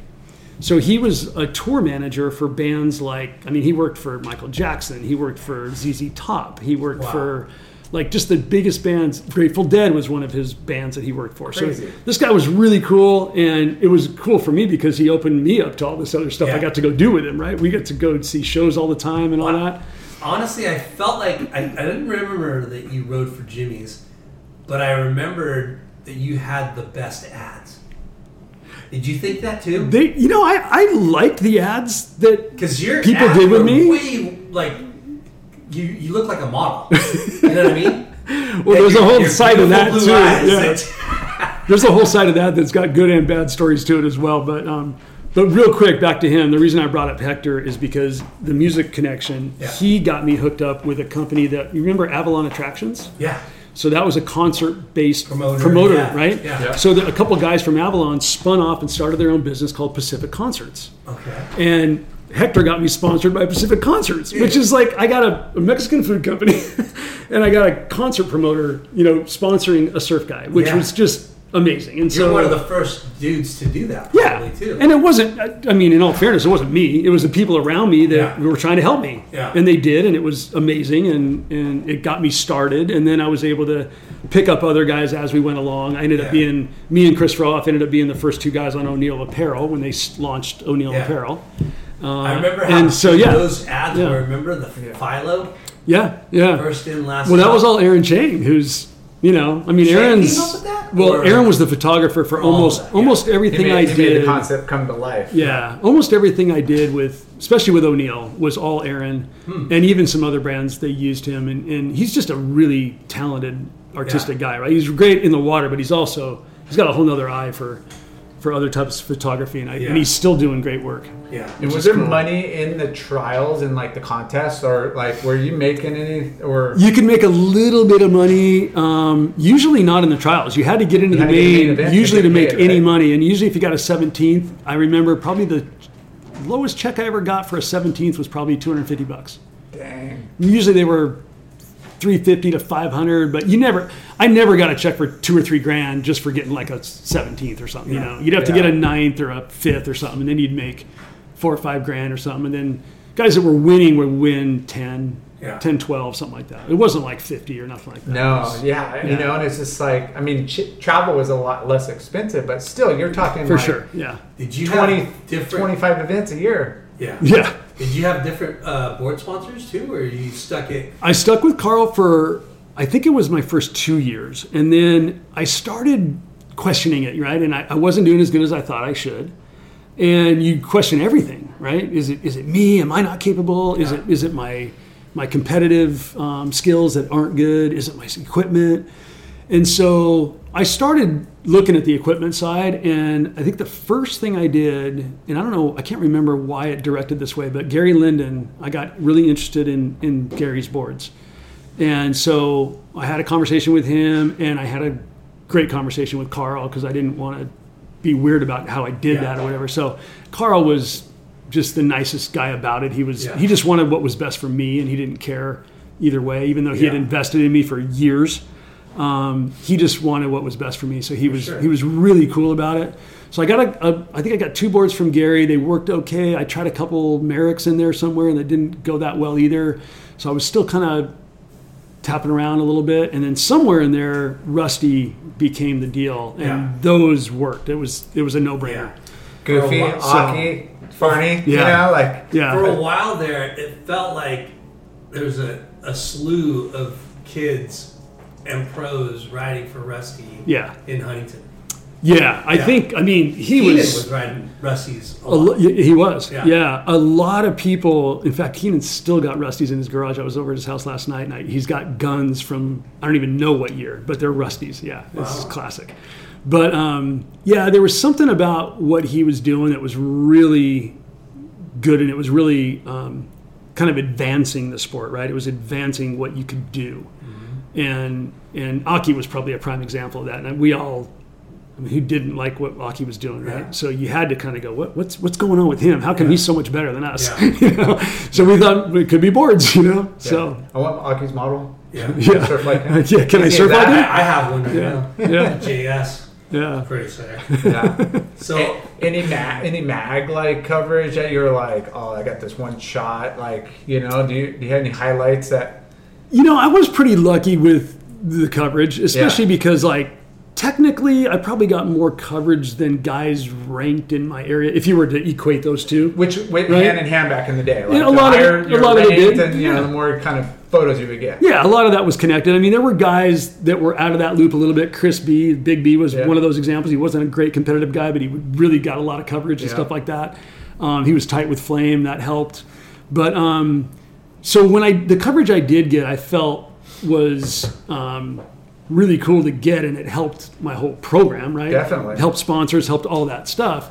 But what I was the most happy about was most of the coverage I got in mags was in big wave surfing, and big wave relative to that time, right? Yeah. Not like Nazare now and Jaws, but it was like Big Todos. It was Mavericks hadn't really hit yet, but it was like Pipe. It was things like that. So a lot of the coverage that I got was Todos and Pipe and places like that. So I was happy about it because I'm like, that's a photo. It's a good, I'd rather have me standing in a big barrel or something than, I did this really sick turn on a 4-foot wave or what, Not that that's not cool and good, and I want that too, but if I had to pick one or the other, I would have picked that. And so for me, the majority of that exposure was that. And so it was nice. And people still comment on stuff like that, So for me, it worked good. It was better than, like I said, little. Well, not everybody's shots. Charging Todos, like there's a handful of guys, so your chances are, I feel like too, like you were more known for your photos than you are for competitive surfing. I probably was, because at the end of the day, I mean, you had the world amateur title in that, but on a pro level, I did all right. I was, the thing about me, and I think you could probably maybe check this with some other guys, but I used to hear this from some of the guys on tour, Tom being one of them, right? And Martin and guys like that. I was the guy that was like, Varney, what the fuck? Make some heat, dude. How come you worked fucking hard? You should be a top 10 guy and you're like 45th. Yeah. And I would hear that from them. So that, again, I still live on that as like, okay, I can I could have been a contender. Yeah. But like, it was like, okay, well, at least I'm stoked that these guys see that I have good ability. Yeah. They respect my surfing. And that's almost as important as doing good in the contest, right? Sure. Like, I'd rather have those guys' respect than be someone who got good results but didn't have the respect of the fellow guys. And like I was saying, I vividly remember a lot of your ads. I don't know why. Right? Yeah. Like, there's a lot of Scott Farnsworth ads. You're just like, in airsprays and photos. You're like, dude was photogenic. You know?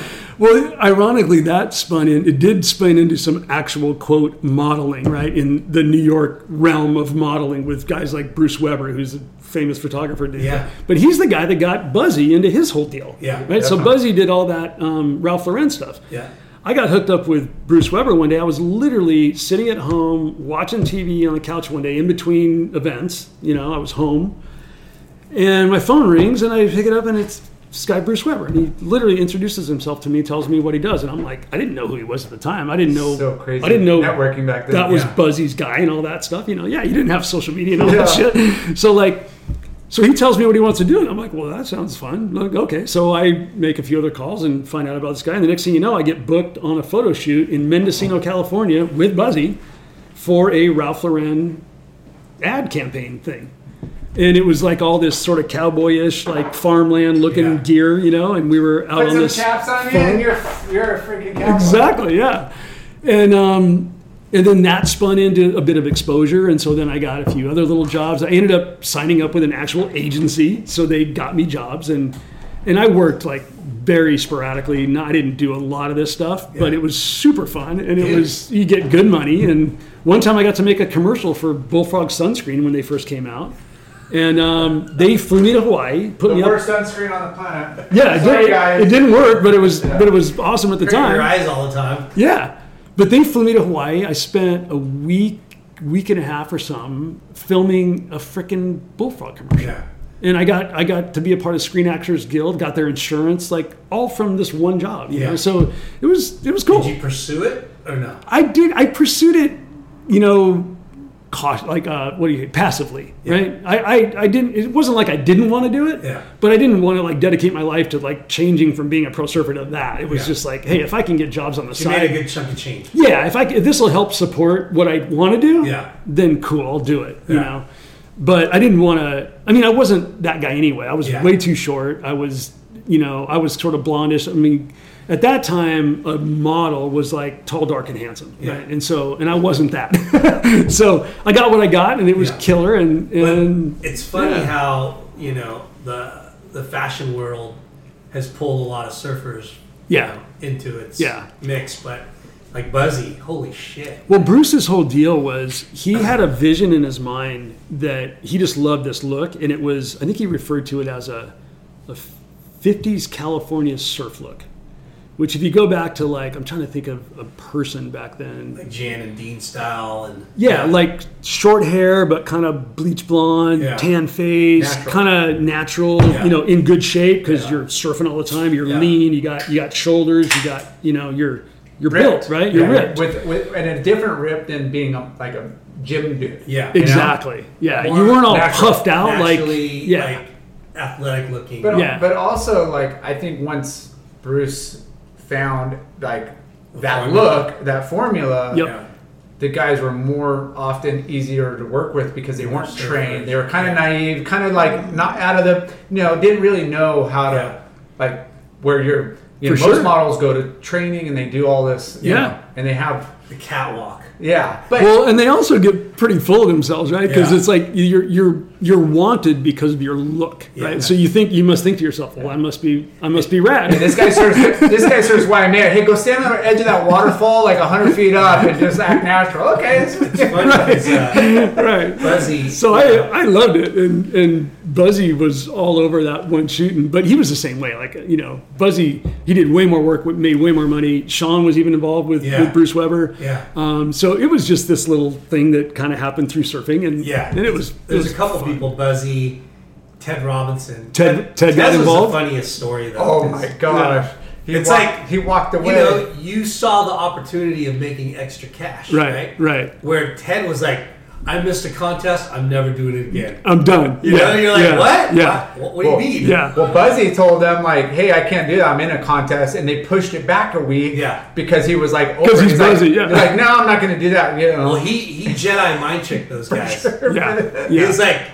He's like, you want me on my time. But we talked to whether it's modeling. So I didn't have that kind of yank. No, but those two examples are great. But then we talked to on another kind of business opportunity was GT. He was a pro snowboarder, right? And the commentator didn't show up, and here he is. He's a loudmouth, like in a good way. In a good way, yeah. He knows all the technology, Yep. the tech talk, and then they're like, "Hey, would you mind filling in for this position?" Right. And talk, and you can still do the contest, whatever. And he's like, "Well, how much do I get paid?" And he's like, "Wait, I can make more than the guy winning the event." Right. And that's another example of another side deal that was like, and Ted's like, "I'm going to go surf." You don't know how you're going to fly to South Africa and you can lose first heat, round, or you can guarantee make a bunch of money. Yeah. Right. You think making a bunch of money is the easy call? You take a week out of each month, or even like 2 weeks out of 6 months. To model.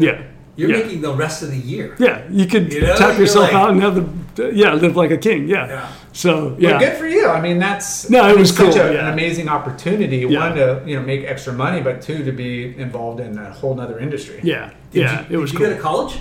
I did. I didn't graduate. I went to Long Beach. I won the World Amateur event after my first year, and so I stayed in school that second year.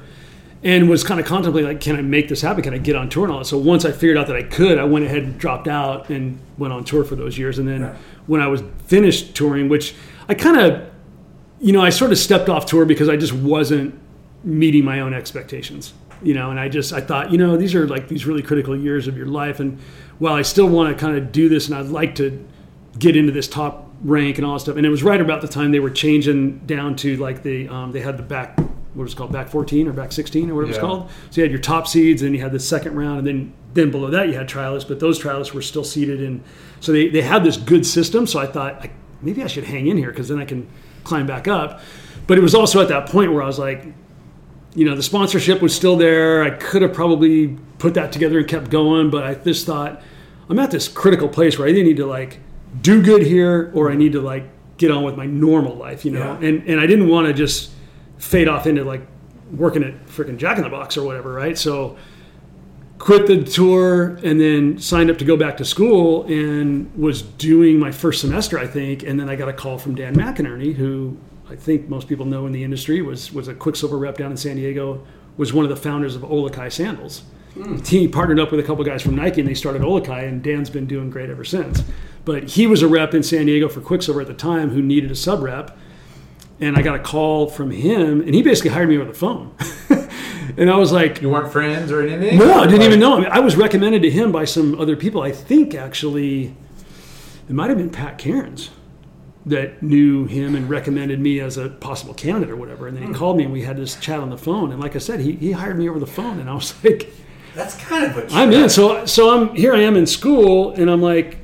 Okay, but I'm kind of going. My goal was I wanted to work in the industry, right? Like, why would you not want to work in the surf industry? And was there other surfers, your predecessors, that were like had jobs? You knew that was an avenue. Like you knew like people. Well, that was the thing back then. So you had the industry was still pretty small. It was that's what I mean. There wasn't probably too many people that were like retired pro surfers that just got these killer jobs. Correct. Yeah. And it was hard for ex-pro surfers to get a job because you had that stigma, right? That hey, he's a really good surfer, but don't rely on him for any spreadsheets or any sales calls or marketing efforts or whatever, right? It was like you were an ex-pro surfer, and there was a certain level of the stigma that went with that, the stereotype of a Spicoli, bro, like that was really present. Which is so far from the truth when you are a successful surfer. Exactly. But nobody knew that. And even I think we still have that hangover today, right? And for sure. There's a part of me that embraces that. It doesn't matter. It doesn't, but there's another part of me that goes, well, it's not really accurate. And you don't want to put out this negative vibe when it's actually really good. Yeah. So this guy called you for a good conversation. And did you ever work at a shop? I worked at Carl's shop for 5-6 years. But that kind of salesman. Yeah, but I had never done a job like this. Like I'd never been a sales rep. I didn't really know what it consists of. I mean, there's the obvious, right? Yeah. You sell clothes to surf shops.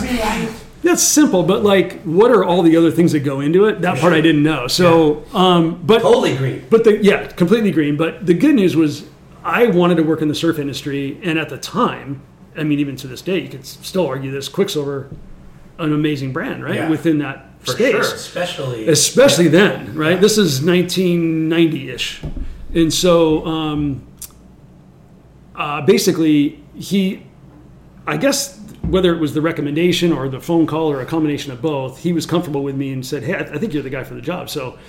But and the good and the bad news was he paid me, but it was like I was making $2,000 a month, right? But at the time I'm like, that's less than I'm making on tour. But I'm working for Quiksilver, and I'm gonna freaking run this place. Like that was my mentality.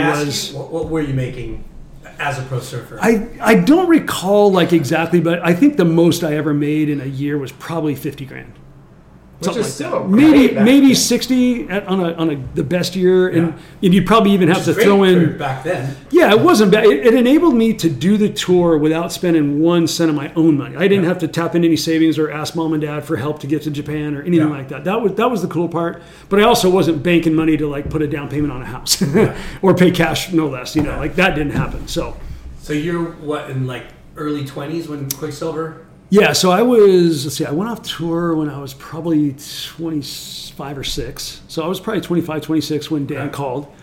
And I took the job, and he was a San Diego sales rep. He handled part of is it Arizona, I think? Yeah, part of the southern part of Arizona. You get relocated. So I moved to Encinitas, which I love that little town. It's a cool town anyway, right? So I moved into this little garage apartment I rented from this guy. I had a dog. I had just gotten a dog because I was off tour and I was around enough to have a dog. So I had my golden retriever, Bear. It was a super cool dog. It was me and him, and moved out of my parents' house and started paying rent to this guy in this little garage apartment right near Swami's, kind of in that little zone right there. And started working for Dan and visiting surf shops up and down the coast and selling goods. And that's how I got into the industry. And then I did well. We did good. And I got recruited, same thing. I got recommended by, I'm actually 99% sure this one was Pat Cairns, to Mike Parnell at Oakley, who was Jim Gennard's partner, right? Mike came in, he was a big OP guy, right? And then he went over to Oakley. And he needed a marketing guy, and that was when Arnett had left to start Arnett, and they had a gap in the marketing role for surfing. So my name got thrown in there, and Mike Parnell called me. I went in for an interview. And not for sales, but for marketing. Marketing, yeah. Okay. I was basically sports marketing, right? So I was the team manager for surf, was what it worked out to be. And so I did. But you had done no marketing except for. No, I had done the sales role with Quick, but outside of that, nothing. And it was different back then, too, because the marketing now is wildly different and way better than it was then. I mean, for the most part, companies sponsored people, and they tried to make sure that they got exposure at opportune times. Yeah. Right? So for me being on tour, it was like, let's make sure all the guys have all the right stuff. Let's get the right guys that are influential enough on the team. So me pulling in Gurr was like one of those big moves that I was stoked about. Yeah. And a few other guys like that. But we also, I mean, by then they already had Carroll, they had Elkerton, they had... So when was this? Yeah, everybody. Like this was 90. A year or two into... Repping? Oh, sorry, 92. No, so it was after 2 years of repping, I got this call from Parnell about the marketing job at Oakley. So that was in 92. And I went in for an interview, and I guess I did good because he, again, offered me the job in the interview. Yeah. And I said in yes. Irvine? The Foothill? It was not the building they're at now. It was the old 10 Holland address. It was on a corner right off on Holland, and at the beginning of Oakley. Yeah, but it wasn't their first building. Okay. It was like their second building. They had another small building where they started. They hadn't blown up yet. They hadn't really blown up yet. Well, they were doing, like, when I went to work for them, they were doing about 70 or 80 million, which to me was like... For sunglasses? Well, yeah. I thought, how could you possibly sell more glasses to make more money? And Quicksilver. Yeah, like, I couldn't imagine how they could sell more sunglasses to get above 70, 80 million. Yeah. They went on to be $1 billion+ brand, you know, so clearly I was not aware. A lot of frog skins and a lot of blades. Yeah. But razor blades. But that job was super fun because it basically put me back on tour. I mean, Parnell was like, I want you to travel with all the guys and do what you used to do. You just won't be surfing in the contest, but you'll be basically doing the same thing. Yeah. So that's even better. I spent the next 5 years back on tour, traveling around. You know, I didn't go to every event, but I went to a lot of events, and I supported my guys. And I would spend a month on the North Shore. I'd rent a house, and I would have every single guy, because every guy was there. They would come to the house. I would renegotiate their contracts for the next year. And I had a printer and the whole deal. I would print their contract. They would sign it. I would fax it into the crew. And like when we had fax machines. Yeah. I'm making myself look really old right now. But yeah, so that was a super fun era. And then which was a pay raise too, right? Huge pay raise. Yeah. I mean, I wasn't like rolling, but it was like I went from $2,000 to making like, I think I made like 60 or 70 grand, something like that. So that was a huge jump from $2,000 a month, right? And then I was able to buy a house, and then that's when I got married and all that stuff. So, did you move back to? When did you make the move back? Yeah, so I moved shortly after I got the job. The commute would have been gnarly. Yeah, I was driving from Encinitas, and that got old really quick. So after probably a month or two, I started looking for a house. My dad knew I was looking for a house, and he had gotten into investment properties and real estate. So he was at an open house one day and met this real estate agent that he thought was really cool, and she was really knowledgeable. And he's like, he knew I was going to look for a house, so he goes, "Hey, you should call this chick. She's really knowledgeable in your area where you want to find a home." And he goes, "And by the way, she's kind of hot." So he gives me her card, and you know, real estate agents usually put their photo in the suit. Yeah. So I look at her picture, I'm like, whoa. And I was serious about buying a house. Dad set you up with your lady? So long story short, I called her and she showed me houses, and I bought a house from her, and I moved her in, and we now have 2 kids, and we've been married 28 years. How funny. Yeah. Diana Farnsworth. Yeah. Yeah. So Diana. And I'm giving full credit to Dad because and my dad told me I had a girlfriend for 6 years prior to that, and she was good. My family and her didn't jive perfectly. It was good, but not great. But he always told me I can't pick women. And so he picked one, and here I am. That's amazing. and so I got to give him credit. I like to say I had a lot to do with it, but all I did was seal the deal. He put it out in front of me, you know. That is great. So, that is amazing. Yeah. Did you bust out your modeling pictures? That's why. I know I did at some point, but I hope it wasn't on the first date. I don't think it was. No. But yeah. So you have somebody that was one of your competitors that's claiming that you moved to San Clemente so you could stifle the Arnett or Electric or Arnett. Arnett. Probably Arnett. Yeah. Probably Arnett, yeah. I was moving. Is there any truth to that? You can put a clamp down on the edict. But I'll tell you what we did do. Harris was telling us that, for all of a sudden, Farney was in the lineup recruiting people for Oakley. Well, that part's true. Coincidence or not? Yeah. No, that part's true, but it wasn't the reason I don't know why they hired me. I'm assuming they just needed to fill that spot, and why it was me versus somebody else. Their call, I don't know. Yeah. But once I was in, it was definitely like we gotta mess with, especially Arnett, because Greg and Jim had a falling out. Like that whole deal was bad. Yeah. And so Jim certainly wanted to do everything he could to mess with them. Find out who they're going after and make sure you get them. Well, one of the things he did was Jim had a son, Jamin, right? I don't know if you guys know Jamin, but he's great dude, and he's actually started his own eyewear brand right now. Awesome. So Jamin was a young kid at the time, and he knew, I don't think he went to San Clemente High, but I think he knew a bunch of kids there that did to go there, or his friends had friends at San Clemente High. So for whatever reason, I got called into Jim's office one day, and he goes, "Hey, going to hook you up with Jamin. He's going to give you a list of guys. Like, these are dudes I want to go support. I want to make sure we get every one of the hottest kids at San Clemente High School on the Oakley program. And we weren't stealing it from anybody. He just wanted to make a statement in the area. And so we did, and Jamin hooked me up with a couple guys. Chad Navarro was one of them. Yeah. And then there was a kid named Fong Wen, I think was his first name, if I'm not mistaken. I might be butchering that. But so between him and actually Sean Florio was one of them, who you guys know well, right? Fleurs was one of them. And there's a few other guys, but we ended up sponsoring about 8 kids. Some of which went on to do great things. And it was the starting of that. And I'm sure what Enoch was talking about, because it was definitely like, I was meeting with these guys, a lot of them were pretty young at the time. There was some that were not high school kids, they were even younger. So in that case, I would team up with mom and dad and kids. So I'd go to like a breakfast. We'd surf in the morning and then I'd take them out to breakfast and I'd give my spiel to the parents. Yeah. And then we would actually do a contract. We would do a full-on signed contract. We're going to support your kid by paying his NSSA entries all year, or we're gonna whatever. We would do some kind of a deal, and you know. Bar rode for Oakley too, right? Yeah, Farney signed up to my contracts. Oh yeah, exactly. But in our surf world, I feel like there's a couple of big corporate style. Well, Quicksilver brands laid the foundation, the platform to like what I feel like Oakley was right behind Quick on like. Hey, we need the best couple guys in each town. You know, I need my best California or USA guys. I need the top. Like they had a really good layering. Well, there program. was like what I remember back then too, and we kind of did this at Oakley. Was there was kind of this regional approach, right? Yeah. You wanted to cover like all the key surf areas, right? So you know, like Santa Cruz, right? You got to have somebody in Santa Cruz. You got to have somebody in Cocoa Beach. For sure. You got to have somebody in the New Jersey area, right? Yeah. So we.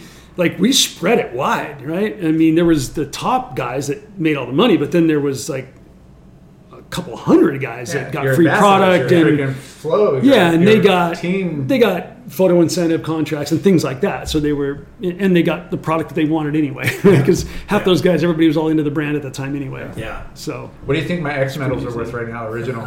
Dude, I got a pair in my closet, too. I should, And I have a Time Bomb watch that I hear might be worth I didn't get one of those. I got a few pairs of the original shoes. Oh, yeah. Shoe one? The black and yellow ones? Yeah, black and yellow. You know, there's an undisclosed amount of Kevlar fiber in that shoe. Yeah, Kevlar. And the racing tire sole. Yep. Yeah, that Jim was the king of marketing, man. Oh, my God. How long was that one? The shoes or just the Oakley gig? 14 years. 14. Damn. Yeah, so I did 6 years in the marketing role. And then Oakley decided to, so we had this big to-do with Sunglass Hut. And they didn't buy from us for like 1 quarter. And because they were over inventoried or something. And we had already gone public at that time. And it just tanked us. And so Jim just like snapped and went, okay, we can't let this happen again. So how can we guard against this? And so he decided to diversify and go into other categories. So that's when he started apparel and he started the footwear thing. He had the footwear idea for years and actually had gone to Phil Knight. They knew each other, Nike, Phil Knight, right? Yeah. And he had gone and presented it to Phil and said, why don't we do something together? I've got this idea. And basically it was injection molding soles, which is not how they did it. And so he took the ideas he had in eyewear and we're putting them into footwear. And I guess Phil Knight was sort of like, hey, yeah, cool, thanks, but I think we're good, which is logical, right? Yeah. And 80% of Nike's business is injection. Right, yeah. So most of those shoes. Yeah. Now I think they probably adjusted. But at the time, he didn't want to be a part of it. So Jim said, okay, well, I'll just start my own gig. And at the same time, I don't know if you remember this either, but there were all these rumblings that Nike was going to get into eyewear. And so Jim used to go to Phil and go, hey, Phil, it's cool. Like, you run your company, whatever. Like, but just, can you tell me? Like, just as a can I make them for you? Or as a courtesy, like, we're kind of friends, right? We're business associates. We're friends. And so, like, if you're going to do this, like, it's cool, but it would be nice if you told me just because we're buddies, right? They shared a lot of athletes. Right. Yeah. I mean, you had Andre Agassi, you had all kinds of crazy people. Jordan as well. Exactly. So basically, Phil kept telling him no, it wasn't going to happen. And then sure enough, they launched this big eyewear brand. So at that point, Jim just snapped and went, okay, I'm doing footwear, screw it, I'm going in. And so he did, and we launched Shoe One with an undisclosed amount of Kevlar fiber in the sole. So he just marketed up a storm. But the footwear thing was tough, and the apparel thing was really tough. But when they started apparel, I decided, hey, I want to advance my career. I want to not be known as just a marketing guy, because you're just stuck in marketing, and like I wanted to be able to make more money and grow and do things. So I applied for this brand manager role for apparel, which was basically, they call it brand manager, but it was pretty much a sales manager role. And luckily they gave it to me and I got it. And so that put me on the sales management side of things, and I started managing the sales reps and the apparel division. But it was really tough because the first line we made was 6 styles and they only came in black. So that's what I showed accounts. I was like, here's our 6 shirts. There was 2 jackets and 4 shirts or something. and they're like, well, what colors do you have? I'm like, you're looking at it. So that was the humble. I went for the whole like minimalist. Well, what he did was, that was basically what Jim liked to wear. Yeah. And this goes back to Jim's whole mentality. Like when he did eyewear, he did things that he liked. Yeah. So whether the market was ready for it or thought it was stupid and weird. I mean, remember Over the Tops, the one that went, like this? Yeah. I mean, he tries to get creative and weird, but at the same time, it's things that he digs. And so sometimes you're like, yeah, but it's not that sellable. Like, yeah. No. And so, but in eyewear, he had way more leeway to get crazy. In apparel, he was nothing, right? Yeah. Not he, but the brand. Yeah. So it was really hard to walk into a surf shop and go, hey, you guys interested in this? You guys sell the shit out of our eyewear. I don't know why you wouldn't be able to sell other parts of the brand. But it was challenging. And the thing is, the footwear thing, they finally kind of like moved on and did different stuff. They went into sandals and did all kinds of things eventually down the line. But the apparel line eventually did start to flow. And especially where they had a good stronghold was technical apparel. So the snow side became legitimate, and that legitimized everything else. Now they have a reasonably good business with apparel. Yeah. It's a, we always say diversify your portfolio, and then you think about that.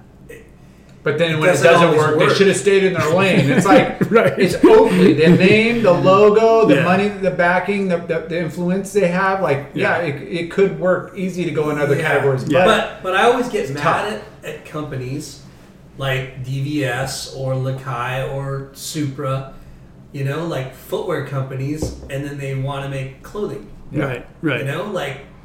I'm with, or even like Channel Islands trying to make clothing, or Rusty was making clothing, tail pads and leashes and power bags. It's just like, you know what I mean? Like, dude, like stay in a lane. It's hard to be all things to all people, right? And once you establish what you're good at and known for, and people have confidence, and you're authentic and credible, 2 big words in business, right? That you got to be, especially in our field. Credible. Yeah, credible and incredible. So, but authentically incredible. There you go.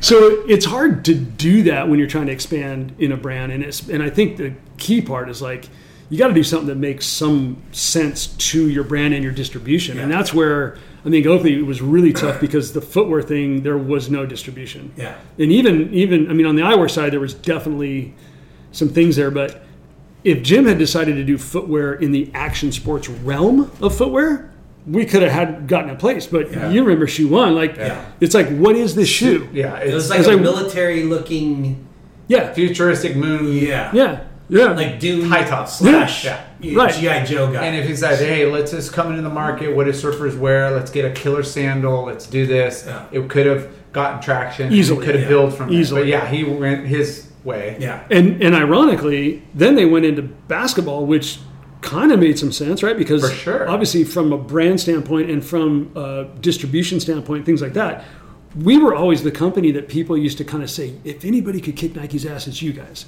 So it was like, okay, so the basketball thing. But then again, he didn't do basketball the way like most people would try to do basketball. He tried to do basketball like an Oakley way. So I remember we got one, I'm always forgetting his name, but he was an up-and-coming player at the time. And really hot, like the newest guy. And he agreed to sign up on our footwear program with a shoe that wasn't really a basketball shoe. Like we started making them, quote, basketball shoes. But my point is that Jim did things very different and very weird, and it was really hard to make them work sometimes. Yeah. And if we did succeed, it was awesome because it was new and exciting and everybody loved it. But there were a lot of times where it just wouldn't work because you didn't have retailers that would be willing to invest in a chance. Yeah. right? And so those times when you try to strike into that category, those categories are so locked up.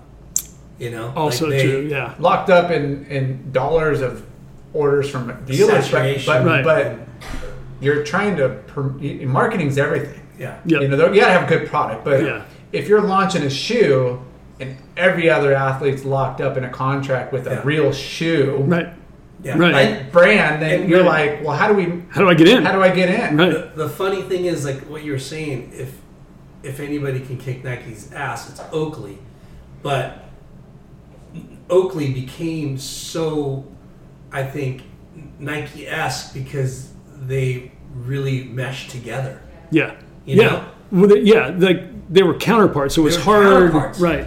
Like you guys cover these categories, we cover the other ones. Yes. Right. So now when you start mixing them, that's what lifted up Oakley into the Nike realm because of the association. Well, and when they started eyewear and we started footwear, now you started seeing contracts being written totally different. Yeah. And so that kind of messed up the sponsorship side where you had these synergetic brands that could live together with one another. Now you couldn't. It was like, no, you can't. One or the other. You got to pick one or the other. You can't, they make our product and we make theirs. And so, it was different. And it's interesting because, we heard that with Rip Curl and Quicksilver at the beginning, like they started and, hey, you make wetsuits, we'll make board shorts. Yeah. Right. And that was the handshake. Right, the handshake deal. Yeah. And then years later, it's like, all right, let's gloves are off. Yeah. Yeah. I think people get into that, mindset of diversifying the portfolio, but then not executing it properly. Yeah. And what's ironic about it too is you think you've probably, depending on what you're in and what you're doing and how big you're at, most companies still have a long way to go in the category they're in. Yeah. There's so much more. Like, let's talk about international business. Let's talk about, other things. Like, Skull Candy is a good example right now. We have, I think it's 70% of our business in the U.S. Not that we don't have international business. We're in like 48 countries or something. But there's tons of room for growth outside of just the U.S. So rather than sort of muddying up our distribution here, shouldn't we maybe explore expanding our distribution and in countries and within retailers within the countries we're already in versus like whoring ourselves out here? Those are the decisions you make, right? So I think a lot of people like just pull the trigger too early on trying to be all things to all people. So Oakley. You think I could still get a 14? I could still get a photo incentive for that? Oh my God! Look at that.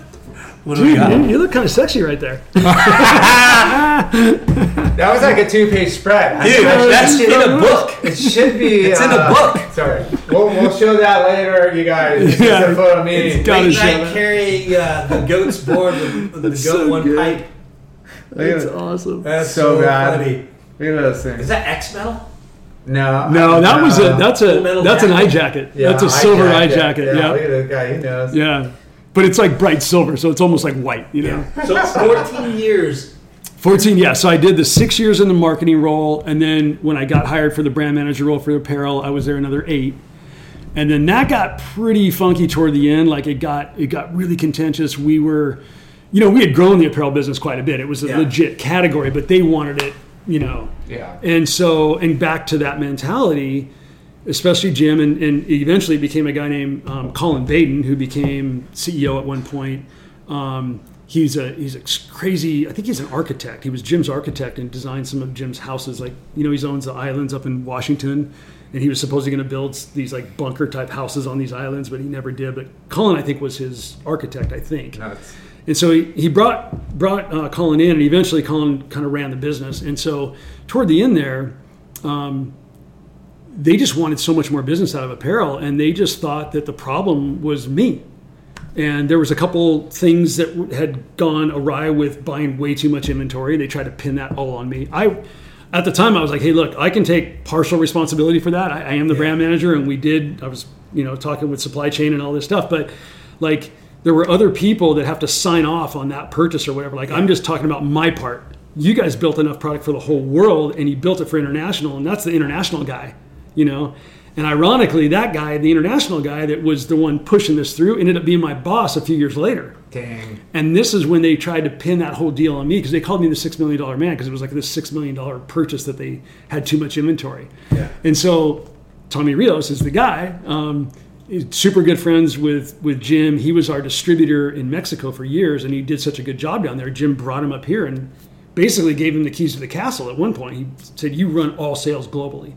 So he became my boss. And so it started off pretty rough. And basically they tried to pin this deal on me. And the irony of it was, I'm like, Tommy, you were in the fucking room when we did this, and now you're trying to pin it on me. You're the one that said yes too. Yeah. Like, we're in this together, bro. Yeah. And so he basically at one point, I don't think it was because he wanted to do it, but I think he was getting pressure from other people. So they basically fired me. But they didn't fire me from the company. They said, look, if you want to stay, we'll find another spot for you in the company.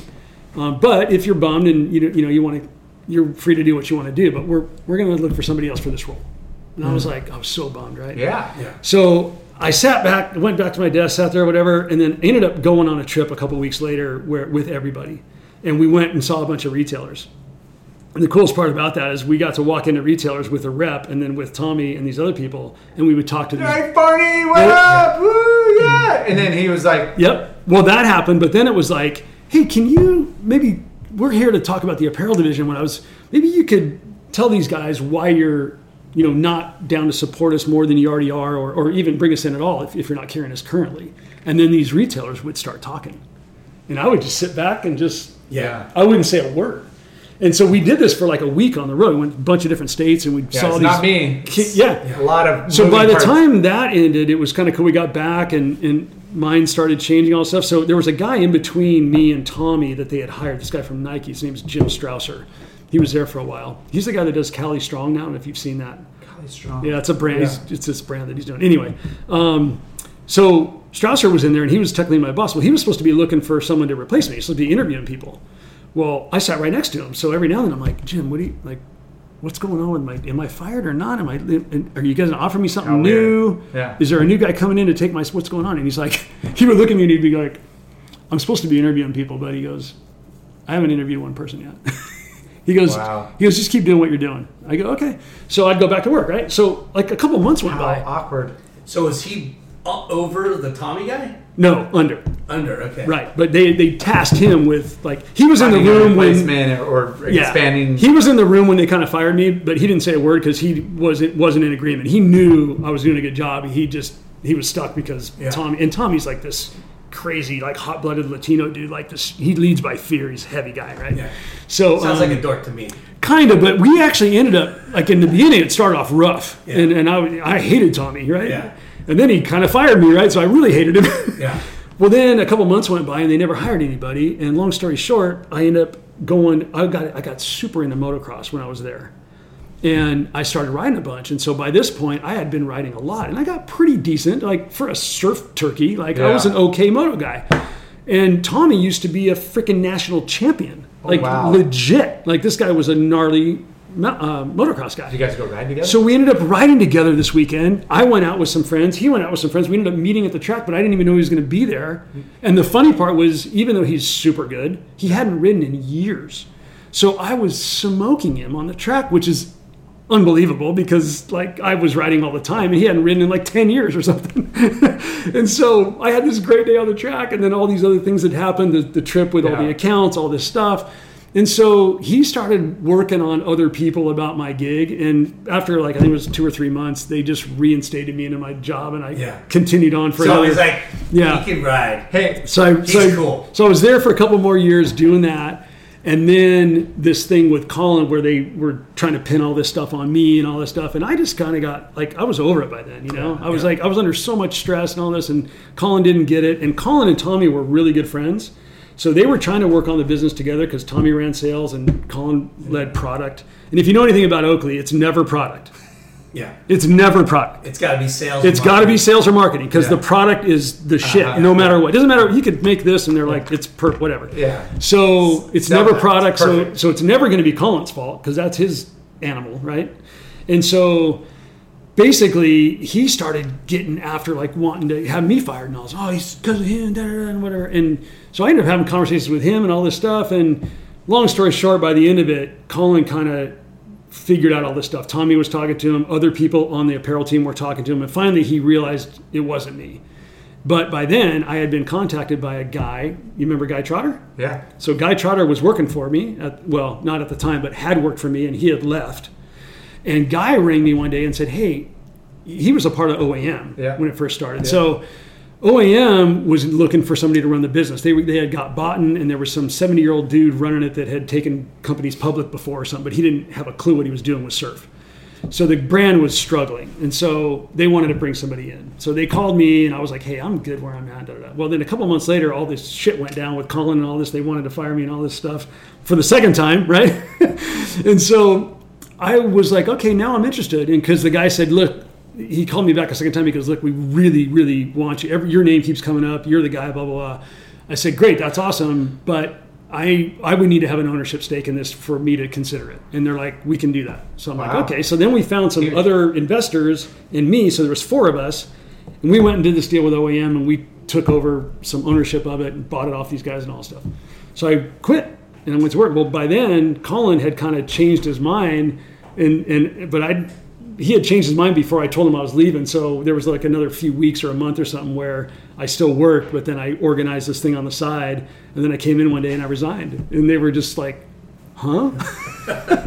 we felt good though, huh? It felt so good. Oh my God, at the time. We talk about having like a skill set in like a sport, you know, whether it's snowboarding or skateboarding or surfing, and how that helps propel your status. Right. Yeah. But you got to have everything else on the business side that kind of, you know. Yeah. And when you're, you know, was it Tommy? Who's the well, Colin was the guy at that time. But Tommy was by my side at that point. The moto. Right? Yeah. So, you know, here you are, surfer dude, whatever. Right. Like, he saw you on the track. Right. Yeah. Right. And then you freaking kick ass. He's like, we need to keep this guy. Yeah. Right. Like, do what you got to do to keep the, like, we're going to find a position, you know, right? Like, that's just. Well, that and the cool part was that all the problems that Colin was thinking were like, he was trying to pin on me. Yeah. Like, you go, oh, your sales suck. I'm like, Colin, we're going to trade shows with half a sample line. Oh, yeah. I'm like, that's product. That's your team. If you can get me sound, he goes, what? There was things he didn't know. Yeah. So he's like going, what's going on? And I go, we have a trade show in a week, and I've got a quarter of a sample line, and I've got the other quarter coming, but I'm missing half our styles. How much can I sell off a freaking picture in a book? Yeah. It's not the way that industry works. Yeah. You got to show samples. So cool. Right? And then like catalogs would suck. They would have mistakes in them, prices, all this stuff, right? Yeah. And it was stuff that was out of my control.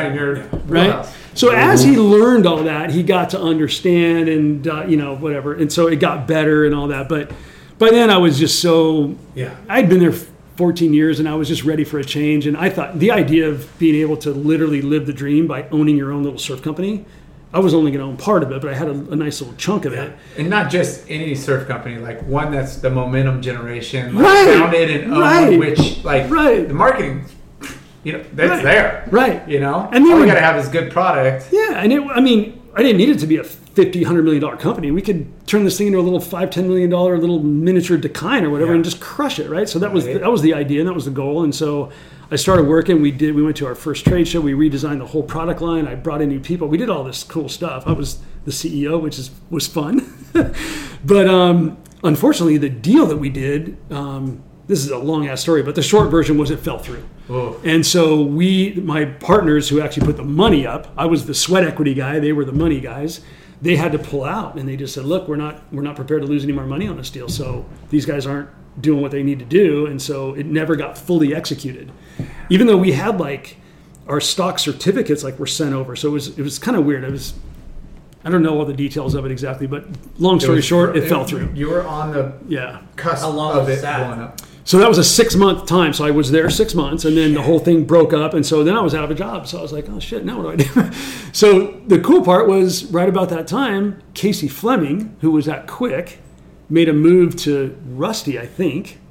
That was when Rusty was trying to prop the brand up again to sell. So he went over to La Jolla, which was Rusty was the licensee or whatever for Yeah. it. I think that's right. Yeah. And so there was an opening, and so I had relationships with McKnight and other people since I was at Quick before years ago. So I put the feelers out to everybody. And one day I got a call, or somebody mentioned something to me that there was an opening at Quicksilver, and I called McKnight and talked to him, and he goes, "Hey, call Hobie. He's the guy doing it."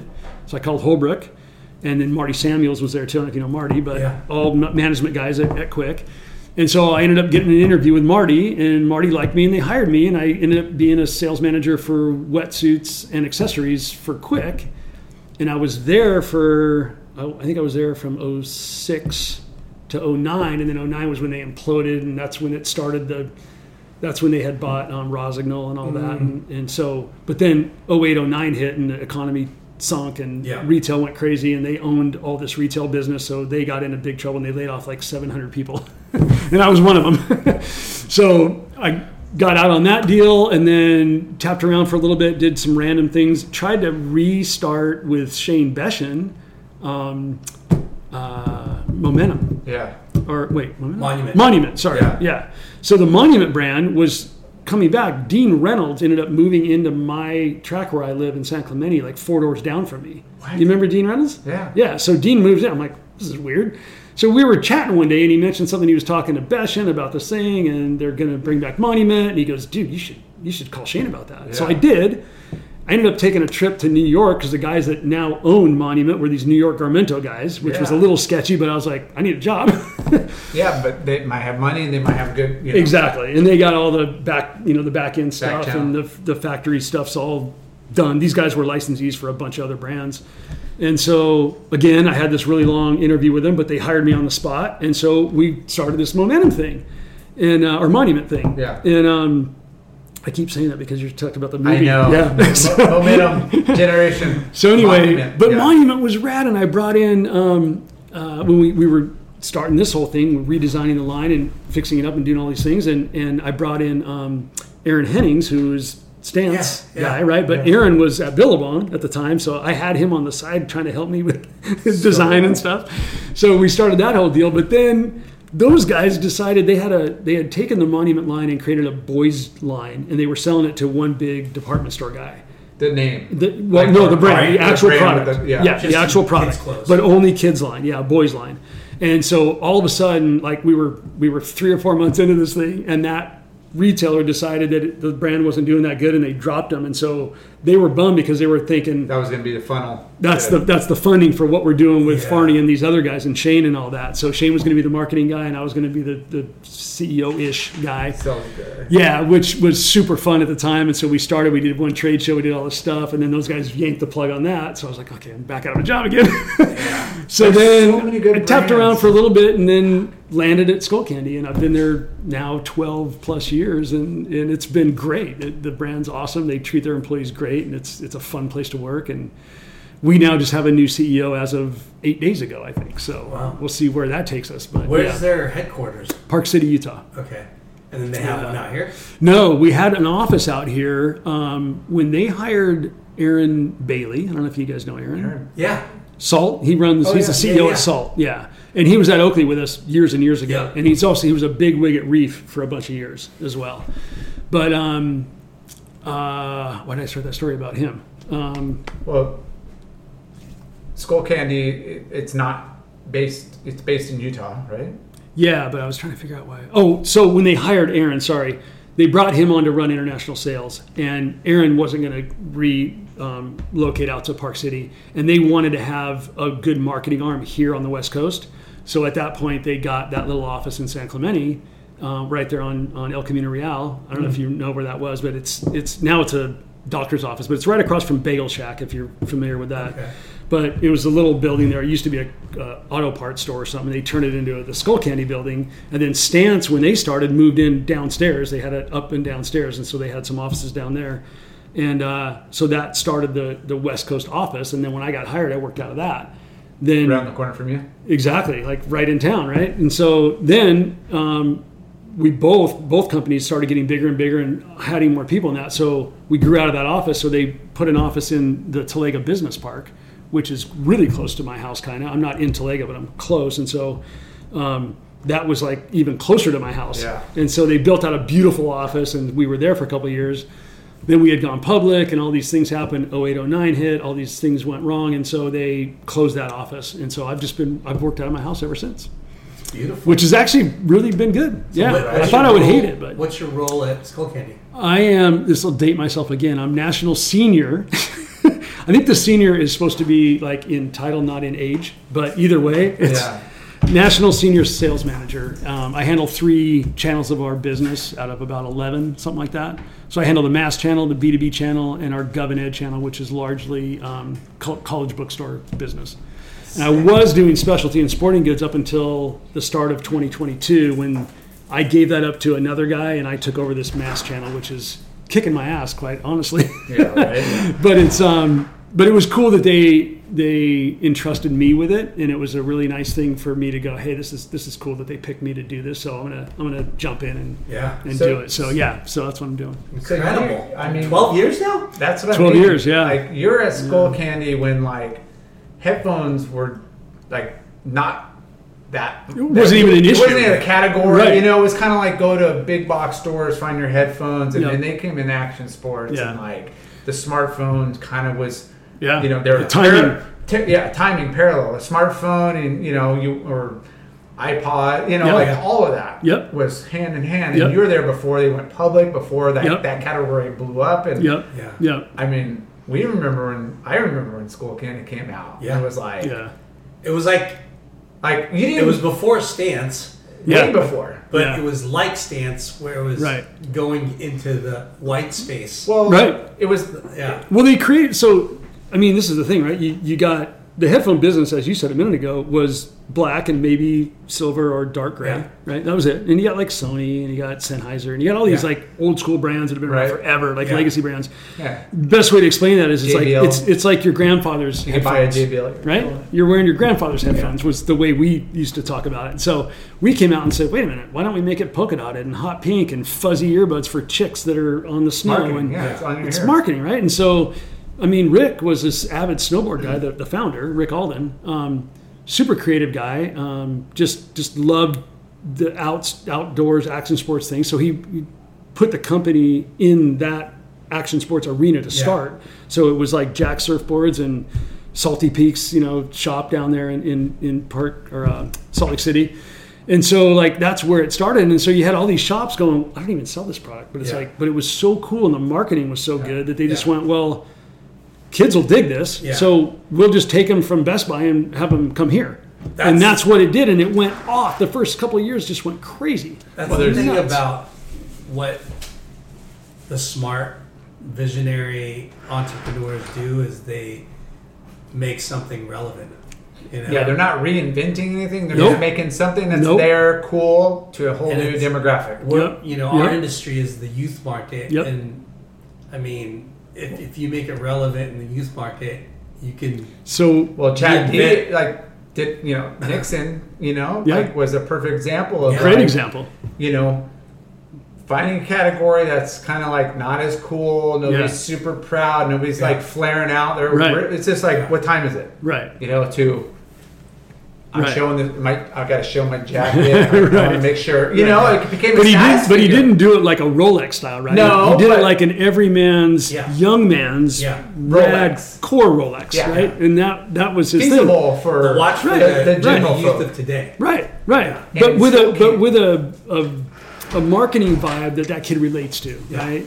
The other guys that wear this watch are guys like me, right? That's why I relate to it. And they did the same thing with Stance. I mean, Rick Alden and Jeff Curl, 2 main guys behind Stance, they used to walk. I can't remember which store it was. It's either Walmart or one other big retailer. I forgot which one it was. I think it was Walmart. But they used to just walk aisles and just look at all products. And they came up with the idea for Stance by doing that. Yeah. It was actually Rick's idea, which was the Skullcandy guy, but he was deep into Skullcandy and that. So he's like, hey, Jeff, if you think this is viable, go do it.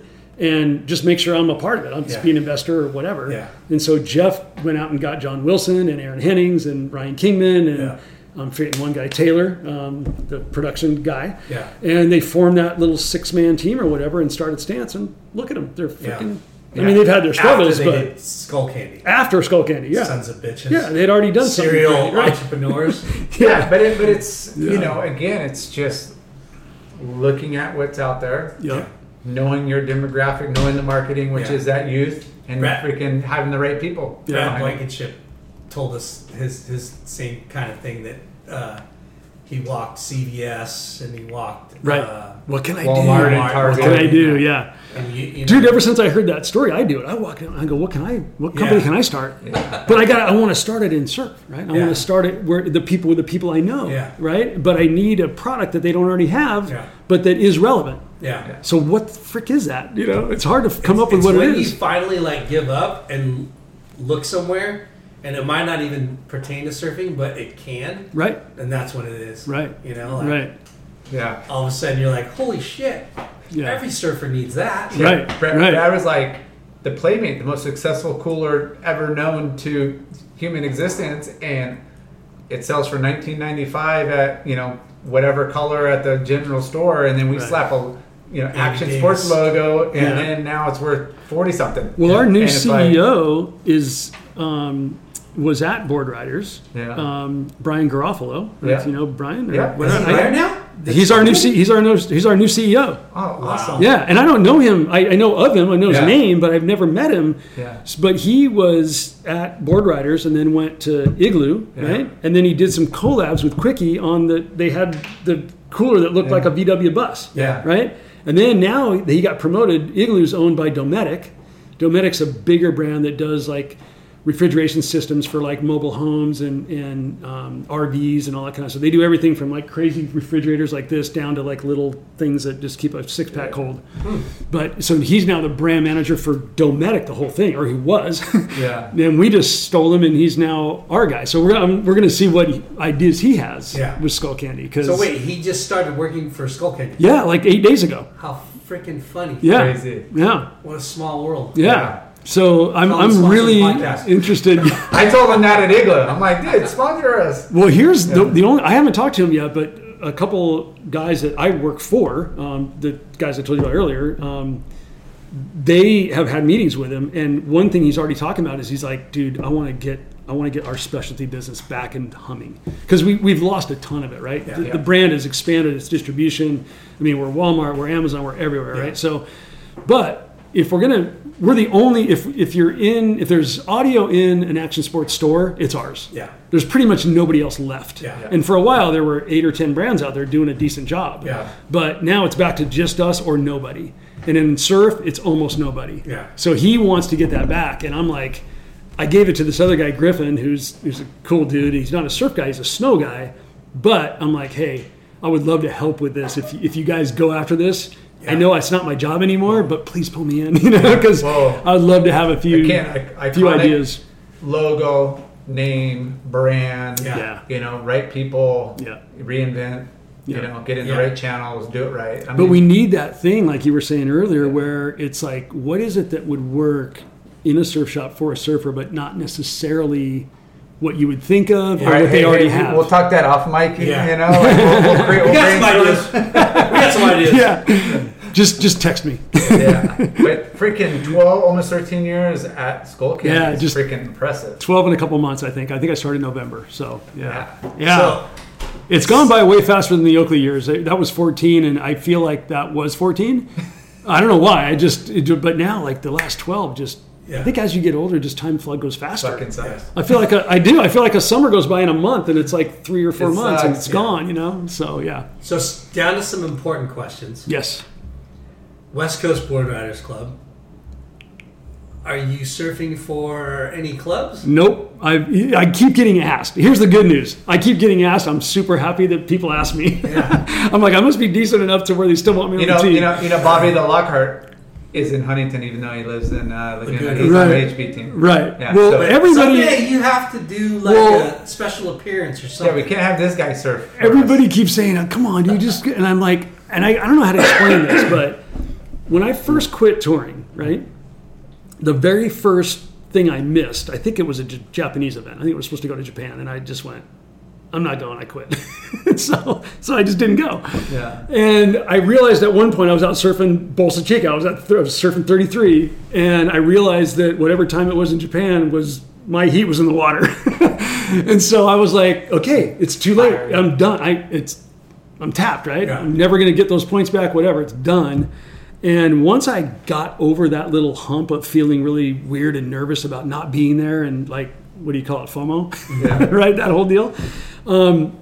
I got into this mindset where I just wanted to just be a surfer again. I didn't want any of the constrictions of competitive surfing.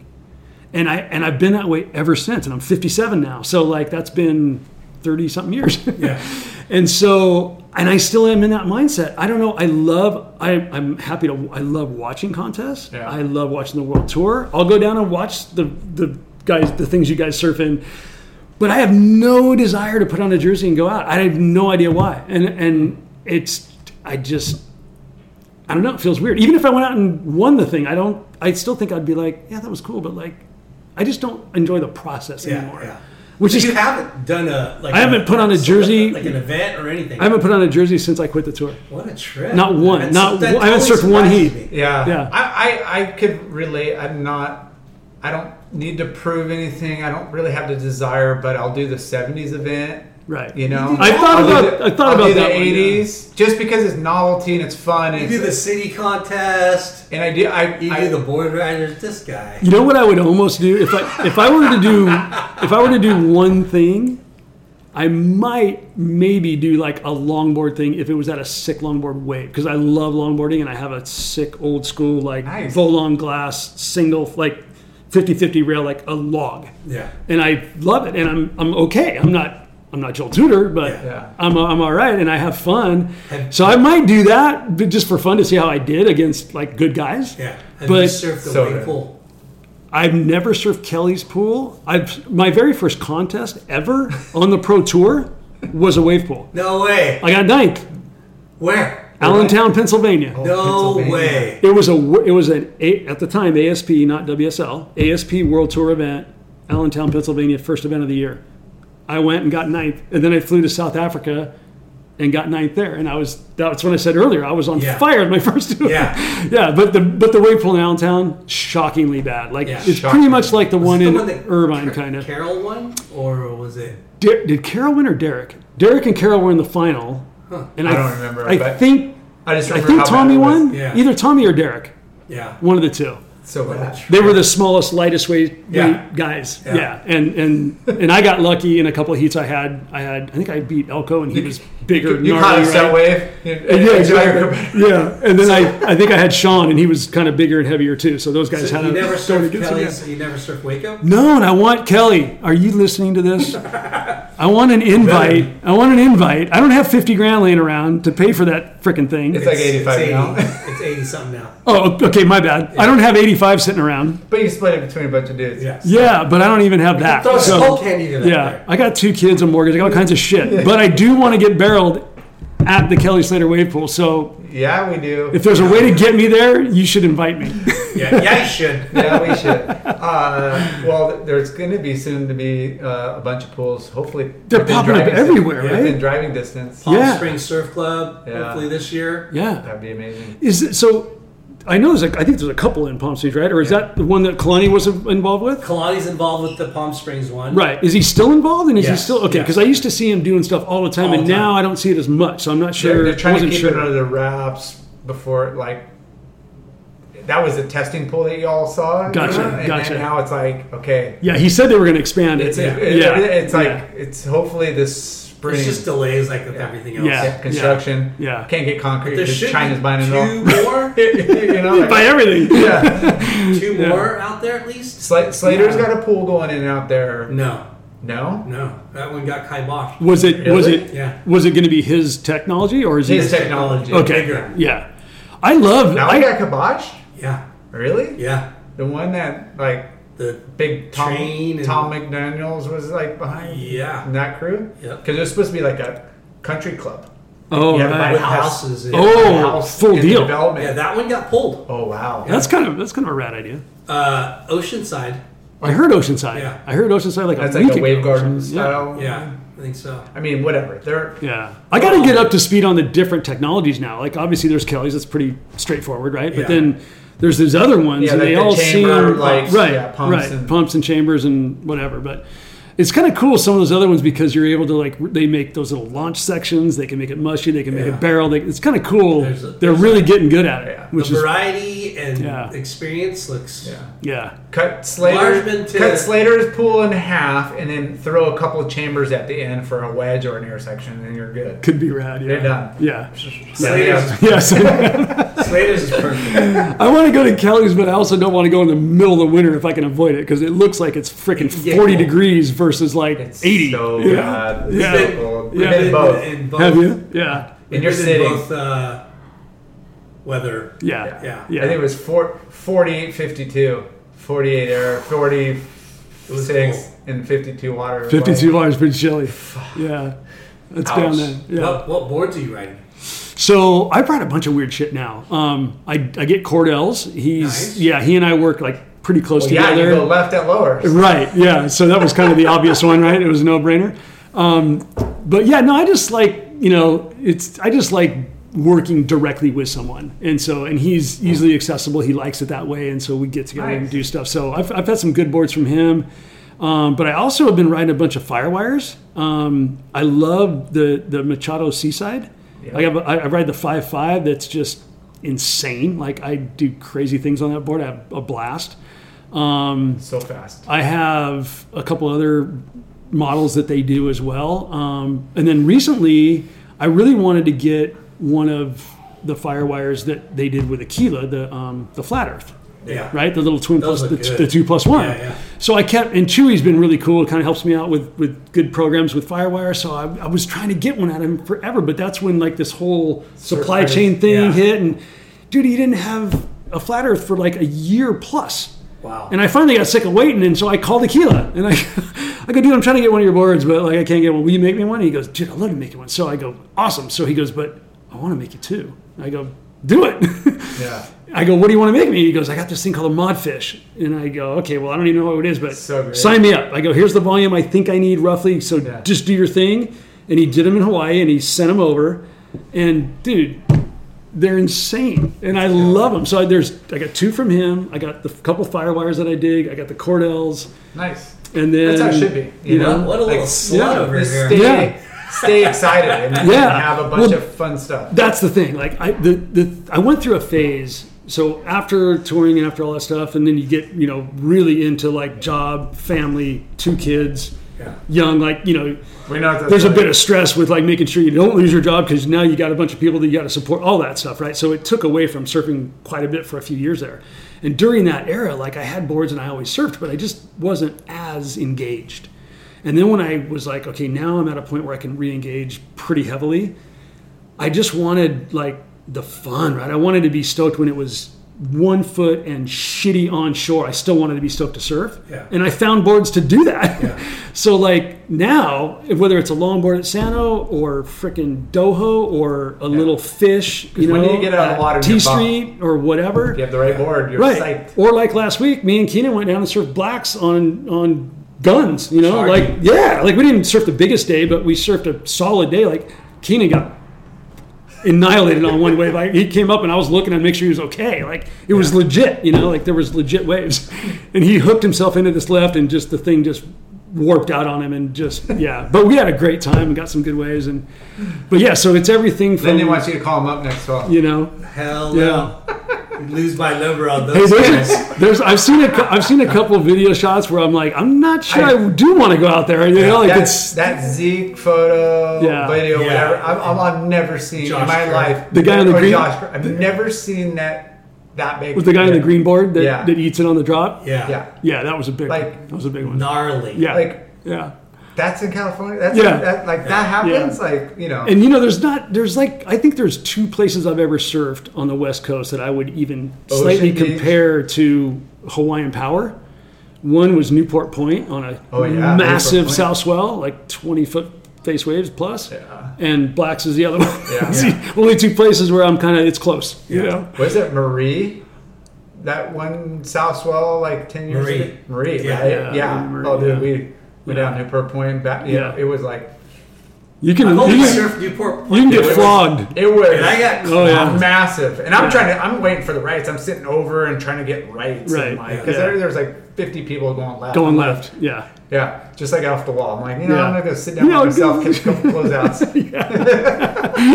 At least I'll be alone. Yeah, no, it's not a good idea. Yeah, no. So I'm at that point now where it's all about just I want to have fun. I want to enjoy it, no matter what the conditions are like. Yeah. And so all these different weird boards, and I love the fact that people are doing really trippy weird boards now. Yeah. And the coolest part is, you can put so much more foam in them and make them really short, so you can still put them wherever you want. Yeah. Right. So it doesn't mean you have to have all this. Should we bring back that one? Oh my God! Look at that. Should we bring that one back? Look at that.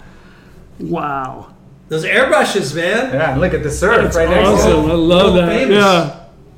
That's cool. Whose board is that? I don't know. Let me see. Where'd you get the it? one next to me? I don't know who that is. That's yours. Yeah. I'm not sure about the one next to me. I don't know. Trying to figure out where that was or who I was staying with. But just talking about the Hayward spray and having, or the logo and having the spray with it. The wishbone. Yeah. Brings back some memories. On the www World Wide Web. It was funny, the thing last night with PT, he had some footage and stuff that he gave me, and I was able to see all of us guys, like photos like that, not that big, but like where you've got the whole team together, but we're like 17, and it's like, look at Boothie when he was 17, or look at Todd Holland when he was 14, or look at, and it's like, send me, man, you gotta send me photos. Cool. You're in that one, right? I should be. Right? I freaking, where am I? Is that the one with the... Oh yeah, right there. I'm number 7. Number 7. Yeah. Okay. I think that's me, right? That's so awesome. We'll be posting these guys on the Instagram handle. The epic. Classic. Number 7. Those are the ones that just bring back the classic memories, because you don't remember, think about it until you see it. And then you see it, and you're like, oh my God, look at this. Yeah.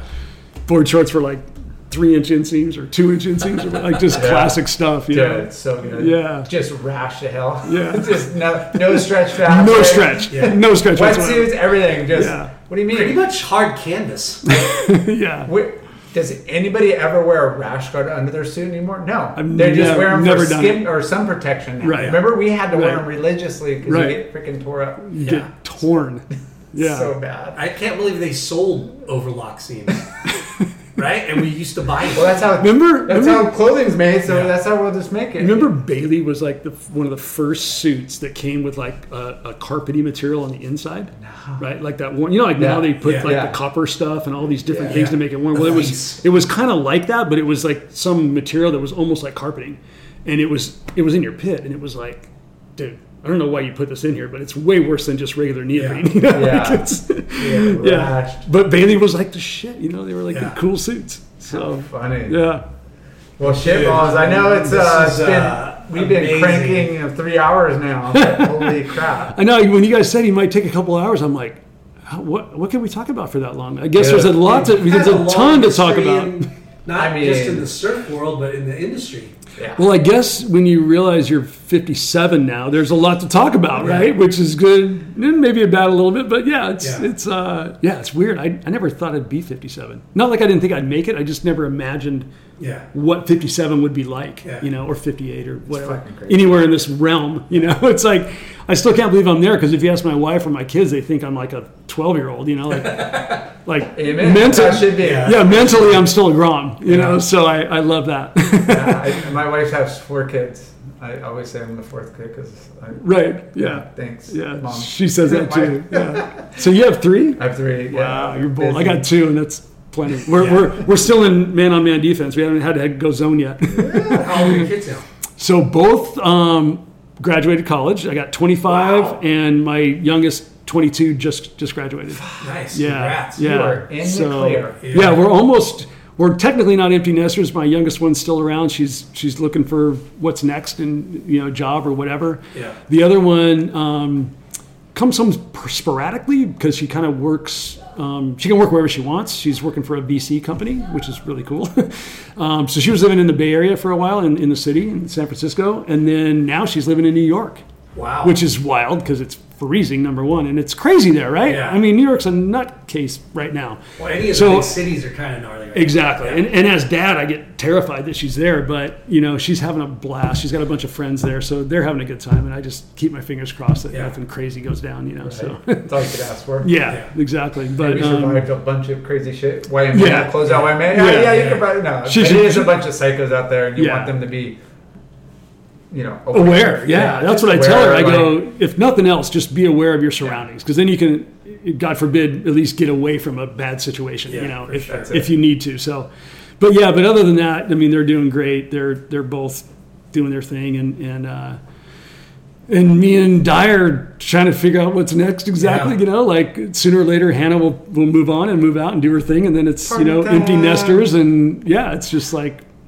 We'll see you on the North Shore, bro. Yeah, I hope you'll see me more often in tropical, warm places getting barreled somewhere. That's the goal. That's the goal. Yeah. That's it. Definitely. That's what we live for. Yeah, for sure. Barney. Dude. Thanks for sitting down and sharing your story. Awesome. Hey, my pleasure. One of Huntington Beach finest. Congratulations on everything. Yeah, where you're at. Thank you. Thanks for the invite. I'm stoked to come and chat and relive. We'll split the peak next time at Lowers or wherever. Yes, we will. That's another thing those guys don't learn. Split the freaking peak, right? Like all these guys, and they're like, you could easily split this with me, but no, you want the whole way. Yeah. So Take left, go right. I like the split. Yeah, I like the split. All right, we'll leave it at that. Thank you guys. Thank you. Thanks everyone. Thanks, Peace. Awesome. Bonsai Bowls, hands down the best bowls. Period. 7 locations, 2 in Hawaii, 5 in Southern California. Bonsai Bowls. Go get some. Caliente Southwest Grill. Clean, healthy Mexican food. Everything is made fresh daily using produce from local farms. Their salsa, their dressing, and even their marinades are made from fresh produce in-house, so almost all of the menu is naturally gluten-free and extremely clean. Family-owned, showing local love for 22 years. Check out their website, calientesouthwest.com, for all your party pack and catering needs. You could also call them at 949-515-0909, calientesouthwest.com. Ashland Hard Seltzer, made from all natural ingredients. No sugar, 0 carbs, gluten-free. Great taste and guilt-free good times. Ashland Hard Seltzer. Shade Sunscreen. The best sunscreen for all surfers. Shade Sunscreen. It's been around since the sun. Shade Sunscreen. Clearweather is a family-owned footwear brand started by our friends Josh and Brandon Brubaker. They are driven to create their own path in the corporate sneaker world. Less corporate, more independent. Clearweather. Clearweatherbrand.com. Fuwax is the best, ickiest, stickiest wax in the game. Fuwax. Late Night with Chalky is supported by Inherent Bummer. Surf entertainment, thoughtful writing, surf videos, music, and fresh hell for the core surf community. Remember, it's not the end of the world. Subscribe and check it all out at inherentbummer.com. Thanks for tuning in. We hope you enjoyed the show. Please give us a 5-star rating and spread the word. Special thanks to our good friends James Williams for our awesome artwork and Justin Reynolds for the amazing music.